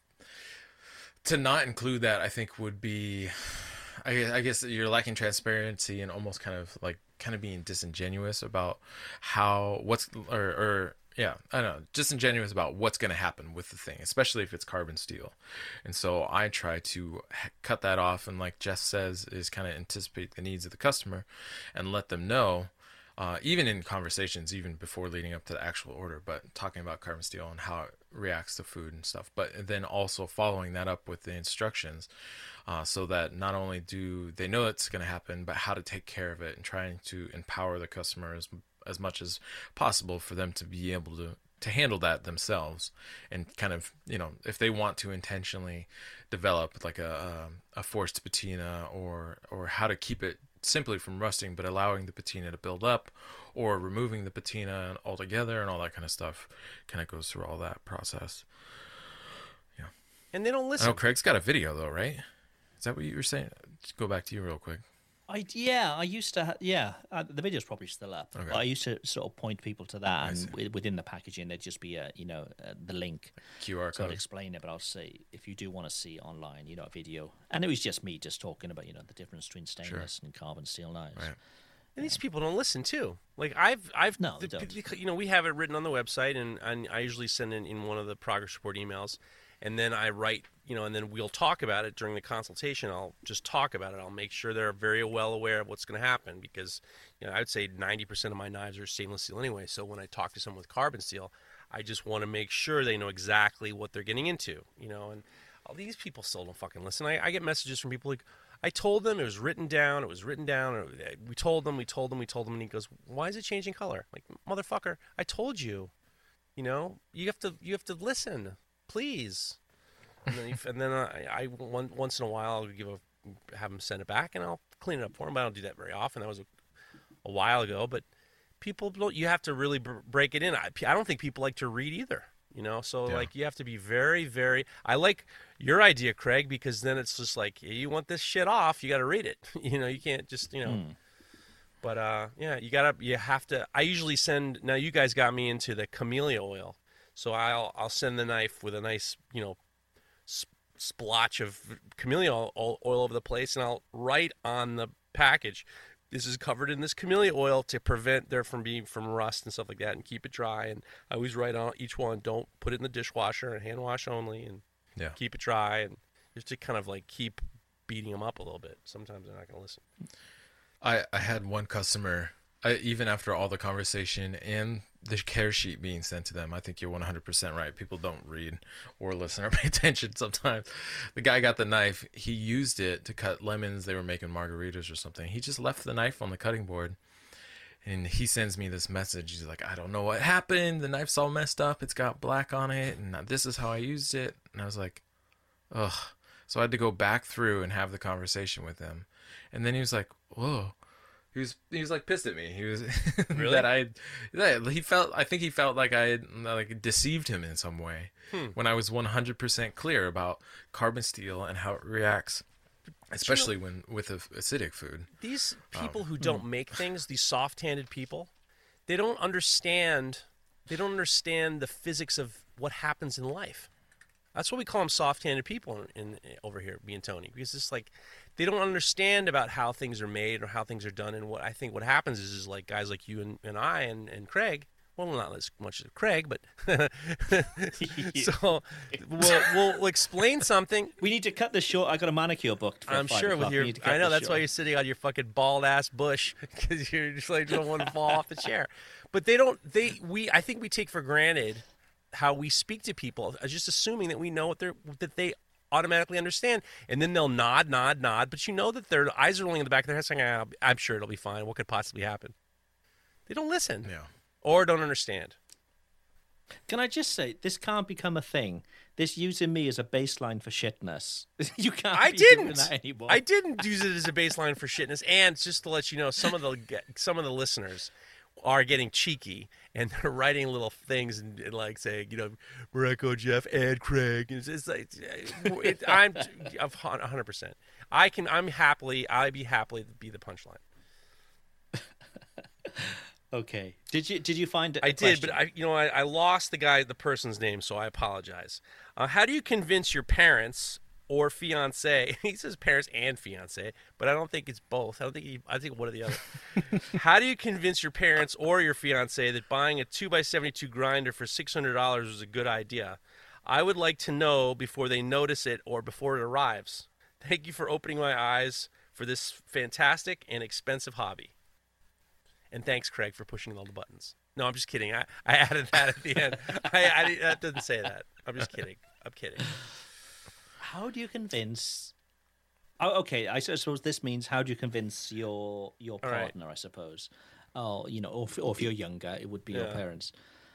That it's a good choice. I think if you're making money from knives, I think not having a 2x72 is a hindrance, and you're going to make less money. So therefore, 2x72 will help you make more money, and it makes business sense to upgrade to a better grinder.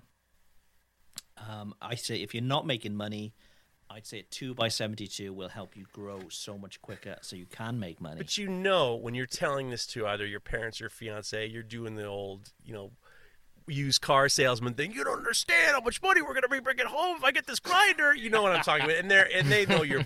And this guy's saying this because it's very clear that he's tried this old gig on something else. Oh, you don't understand. I have to have this whatever it is. And they're just like, God, another fucking thing.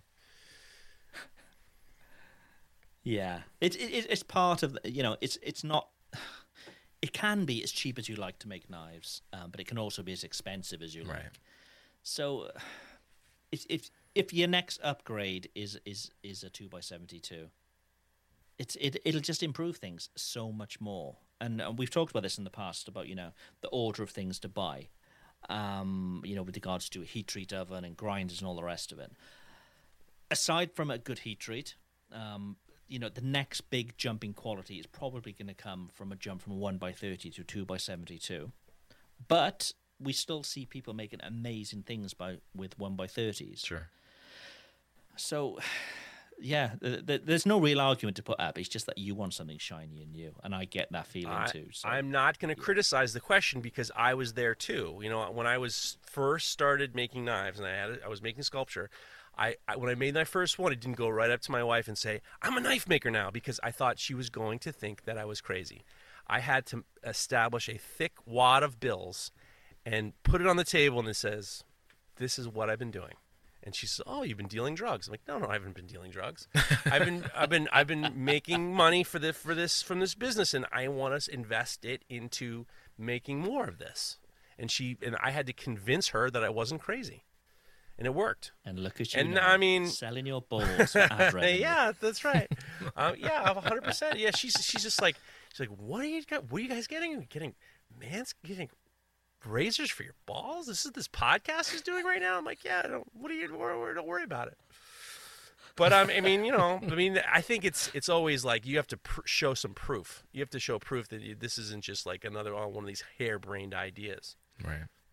Well, and it sounds like he's definitely still, because he says for the expensive but a fantastic hobby. If he's still a hobbyist, maybe one way he can convince his fiance/parents is just to say, look, you don't have to buy me presents for the next 3, 6, however long. And so there's that. Or anniversary gifts. But If he's buying this just before his wedding, that's probably not the best idea. No. Put it on the wedding point. list at least. Good point. Yeah, that's a great idea. Put it on your wedding registry. Can you imagine? Oh, jeez. Okay, let's move on with beefs. I don't think we've done beefs for a few weeks, actually, so this could be good. We got beef. Oh, that. By the way, that was Ben. Do you want to get the plug out the way That was Ben quickly? Snur, who I'm going to be interviewing this week, tomorrow, who's going to be in the next episode of the Full Blast podcast. Ben Snur is going to be on, and we're going to fool around. So, Whilst we're giving plugs to podcasts, we've got a new podcast launching on Friday. So the Art of Craftsmanship, who we answered their question earlier, so it's Dustin and his brother. They've got a new podcast which will be launching there you on go. Friday. Good luck. There we go. So, beefs, what's been grinding our gears this week? Either of you two want to You jump in guys start in first? because I thought I had a secondary beef, and I beefed in the beginning, and I got to figure it out. Okay. Have you got one, I Mariah? don't. You know what? Okay. I have a reverse beef. The last beef we had, I don't know if you guys remember this, but there was this huge pothole in front of our house. Oh yeah. And the The puta, puta. right? People would drive past it, hit this fucker hard, and yell puta, and we would hear it all through the house.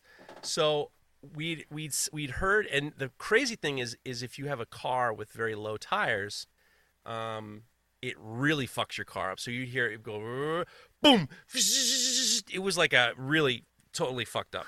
So we heard two guys destroy their cars. The second guy got out of his car. My wife came out and said, "Are you okay? You okay?" He's like, "Yeah, I hit this pothole. The car's fucked up." And she said, "We've already sent multiple messages to the Department of Public Works." And he just looks at her. He goes, "Well, I'm going to call the police." He called the police on the pothole, not on us. He called the police on the pothole. And guess what? A fucking dude with asphalt in a truck showed up within half an hour of the phone call. And they fixed the fucking pothole. Puta is gone. It was like, Hillary was just like, I was like, he's crazy. He's going to call the police. Fucking worked. Call the police. And because there have been so many complaints to the Public Works, the police called the Public Works. Like, why are we getting all these calls for this fucking puta? We have to arrest real putas, not fucking potholes. So, that was the end of puta. There we go. Okay, I've got one. It's a double-headed one, really, I boy. suppose. It's stupidity and confidence. People who are both stupid and But you need a confident. little bit of both. Oh, you see it online all the time. It's completely bonkers, off their head, stupid, but they're really confident with it, and you're just like, oh man. And the problem is now, because everybody is online, they see this sort of social proofing. They've got others, liking their posts and all that kind of thing. So they're like, yeah, I'm right. I'm obviously right. No, it just means that you found more stupid people. That's all that means. So yeah, stupid people who are also confident, they're my beef. I've had enough of them this week. Stupid and confident. Confidence and stupidity is pretty good. Yeah, it's not a good combination together. That reminds me of this Instagram account I just started following called Influencers in the Wild. And it shows people taking all these sounds ridiculous photos and stuff. And there was a woman in some sort of like maybe Yellowstone Park or wildlife sanctuary. There's a bear on the side of the road, a grizzly bear. And she's out in like her shorts and a tank top, and she's trying to get all posed up, and the bear just like leaps up. And she's like 6 or 8 feet away from it. Leaps up, and she probably about pisses herself running away. But it's like, are you so fucking stupid? You're gonna get out of your car. It's not a fucking teddy bear. It's a grizzly bear, and take your picture with it. So there's a combination. Hey of guys, on an Instagram video. Yeah. combination People are of so confidence and stupidity right there. So stupid. Yeah. So Or stupid. maybe it's a lack of Well, self-confidence. I would like to beef about the some of the dog walkers in town. I fucking hate some of them, and they're so talk about confidence and stupidity. They're so arrogant with how great their dogs are. I have 2 dogs, one big one and one small one. The big one is sweet but dumb, and the small one is smart and a murderer. So what happens is they get, sometimes when they're on a leash, they get angry, or one of them get angry. And if the big one gets angry, she sounds like a werewolf. It's scary to the point where people walk away from me, which I like. If she doesn't get mad, the small one bites the big one to activate her. Like she wants to turn her into she wants to weaponize the bigger one, and it is fucking obnoxious. But what happens is like there are these people who like want to walk past us to prove to us that their dog is going to behave, and my dogs aren't. I don't like those people. They're not courteous. What I try to do is if I see a dog far away and I'm like, no, we don't like that dog. Well, I'll move out of the way. But there's one motherfucker. He loves to walk past us to prove a point, and there's another person who likes to stop and wait for me to come there to prove how good of a dog that theirs is. I don't like these people. They're not good citizens. They're not good citizens, and this is not a good community. You and your dog with your retractable leash. You know about the retractable leashes? These guys, they think, I'm using a retractable leash because I'm giving my dog freedom. No, you're not. You're not giving them freedom. They don't want your freedom. This is not their idea of freedom, a retractable leash. Go fuck yourself. Seriously. That's my beat. You got me wired. That's one of the reasons why I ended up kneecapping that old geezer in the beginning of the podcast, because these two asshole dog owners and their dumb lassies who are not going to save anybody. These are not bomb-sniffing dogs. These are not dogs that are going to help anyone in their lives. These are idiot dogs just like them, the owners. Do you know when this old bloke went home after that? The who? He said, I just had an argument with an old geezer down the road. This old geezer called my brother an asshole. You don't say. You don't say. Are we doing community showcase? Do we have any? Community showcase. Yes. I know Jeff's got a good one this week. I got a great message from the Canton Cutler. He's such a good guy, JR. He's a friend, and he said, hello, KTP. I just wanted to bring to your attention a potential for community showcase. Leo Wood Bladesmith. He's a 16-year-old kid who came into the KT Woodlands meetup last September. His work is outstanding, especially for his age. He's totally obsessed with bladesmithing and blacksmithing. He'd love to get a shout-out, I'm sure. Thanks a lot, Jake. This is a good kid. Leo Wood Bladesmith, I'm really glad that you're out there in the world. We got all these young...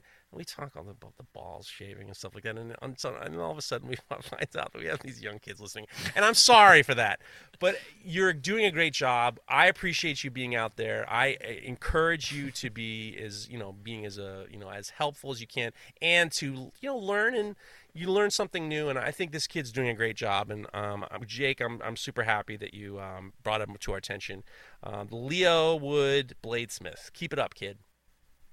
Yeah. And I'm gonna say the same person, because I've just been looking through the feed now, and yeah, these like amazing hidden tang chef knives, and there's some Damascus stuff there, like Brute Forge stuff. It's just really knowledgeable, and he's obviously a super cool kid. So yeah, I'm with you. These young guys, it's great to see people doing something with it's positive. It's you have to encourage that, and I think it's awesome, and 100% great. Okay. Awesome. It's that time of the show.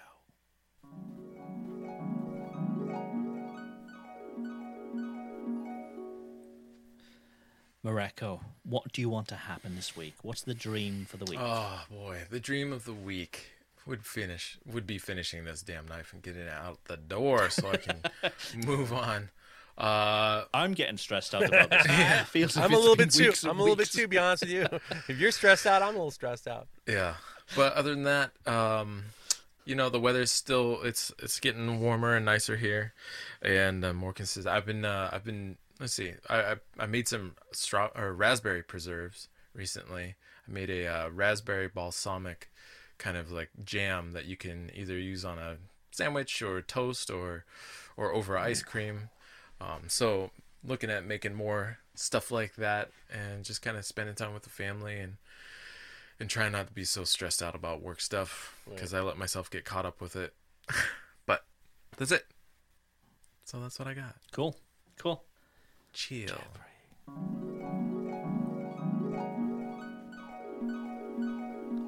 A few years ago, Tony brought up a box full of cleavers, and I hadn't got to him, and I finally got to him.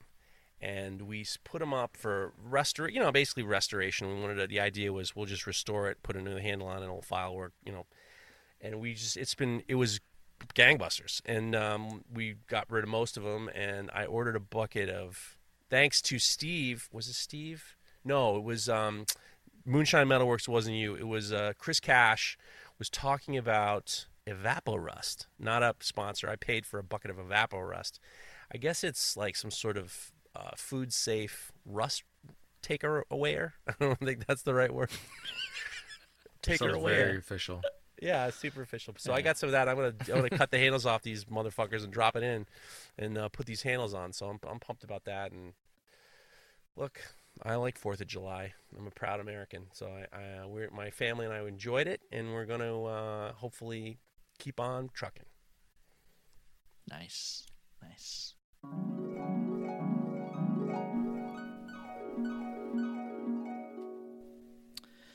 So we've had the house to ourselves, my wife and our babies, for this weekend because my brother, who was staying with us for a while, has gone back to the UK.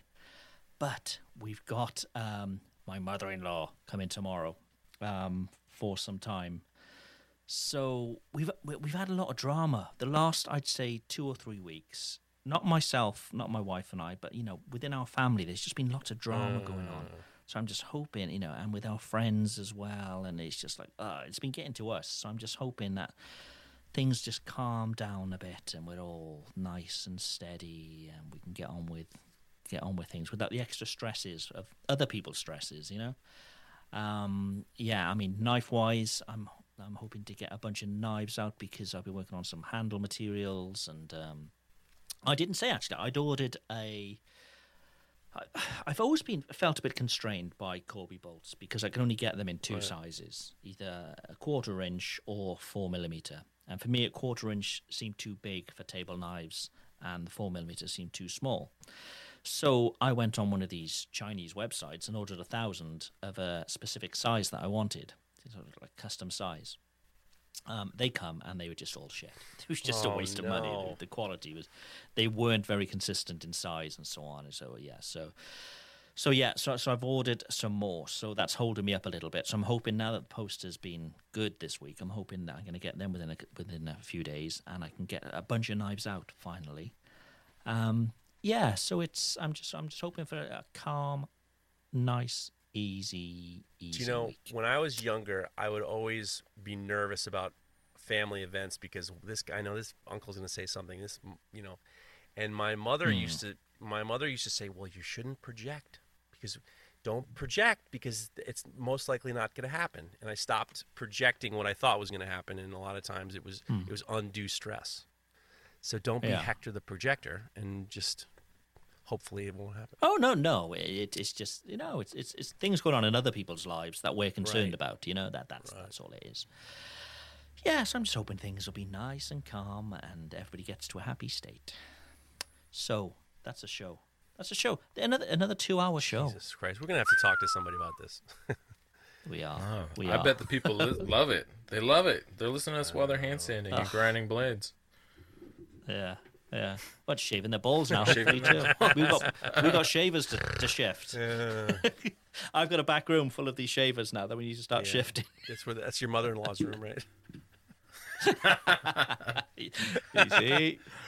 Okay, thanks for listening, and we shall speak to you all again next week. If you like this show, take a look at our other shows made for makers just like you at www.makery.network.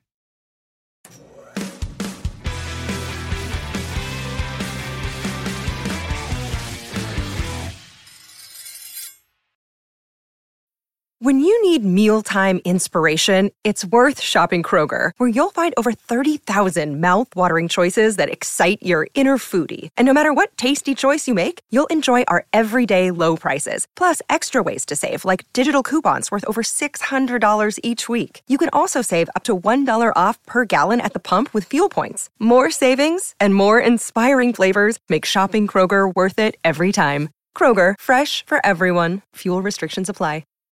When you need mealtime inspiration, it's worth shopping Kroger, where you'll find over 30,000 mouth-watering choices that excite your inner foodie. And no matter what tasty choice you make, you'll enjoy our everyday low prices, plus extra ways to save, like digital coupons worth over $600 each week. You can also save up to $1 off per gallon at the pump with fuel points. More savings and more inspiring flavors make shopping Kroger worth it every time. Kroger, fresh for everyone. Fuel restrictions apply.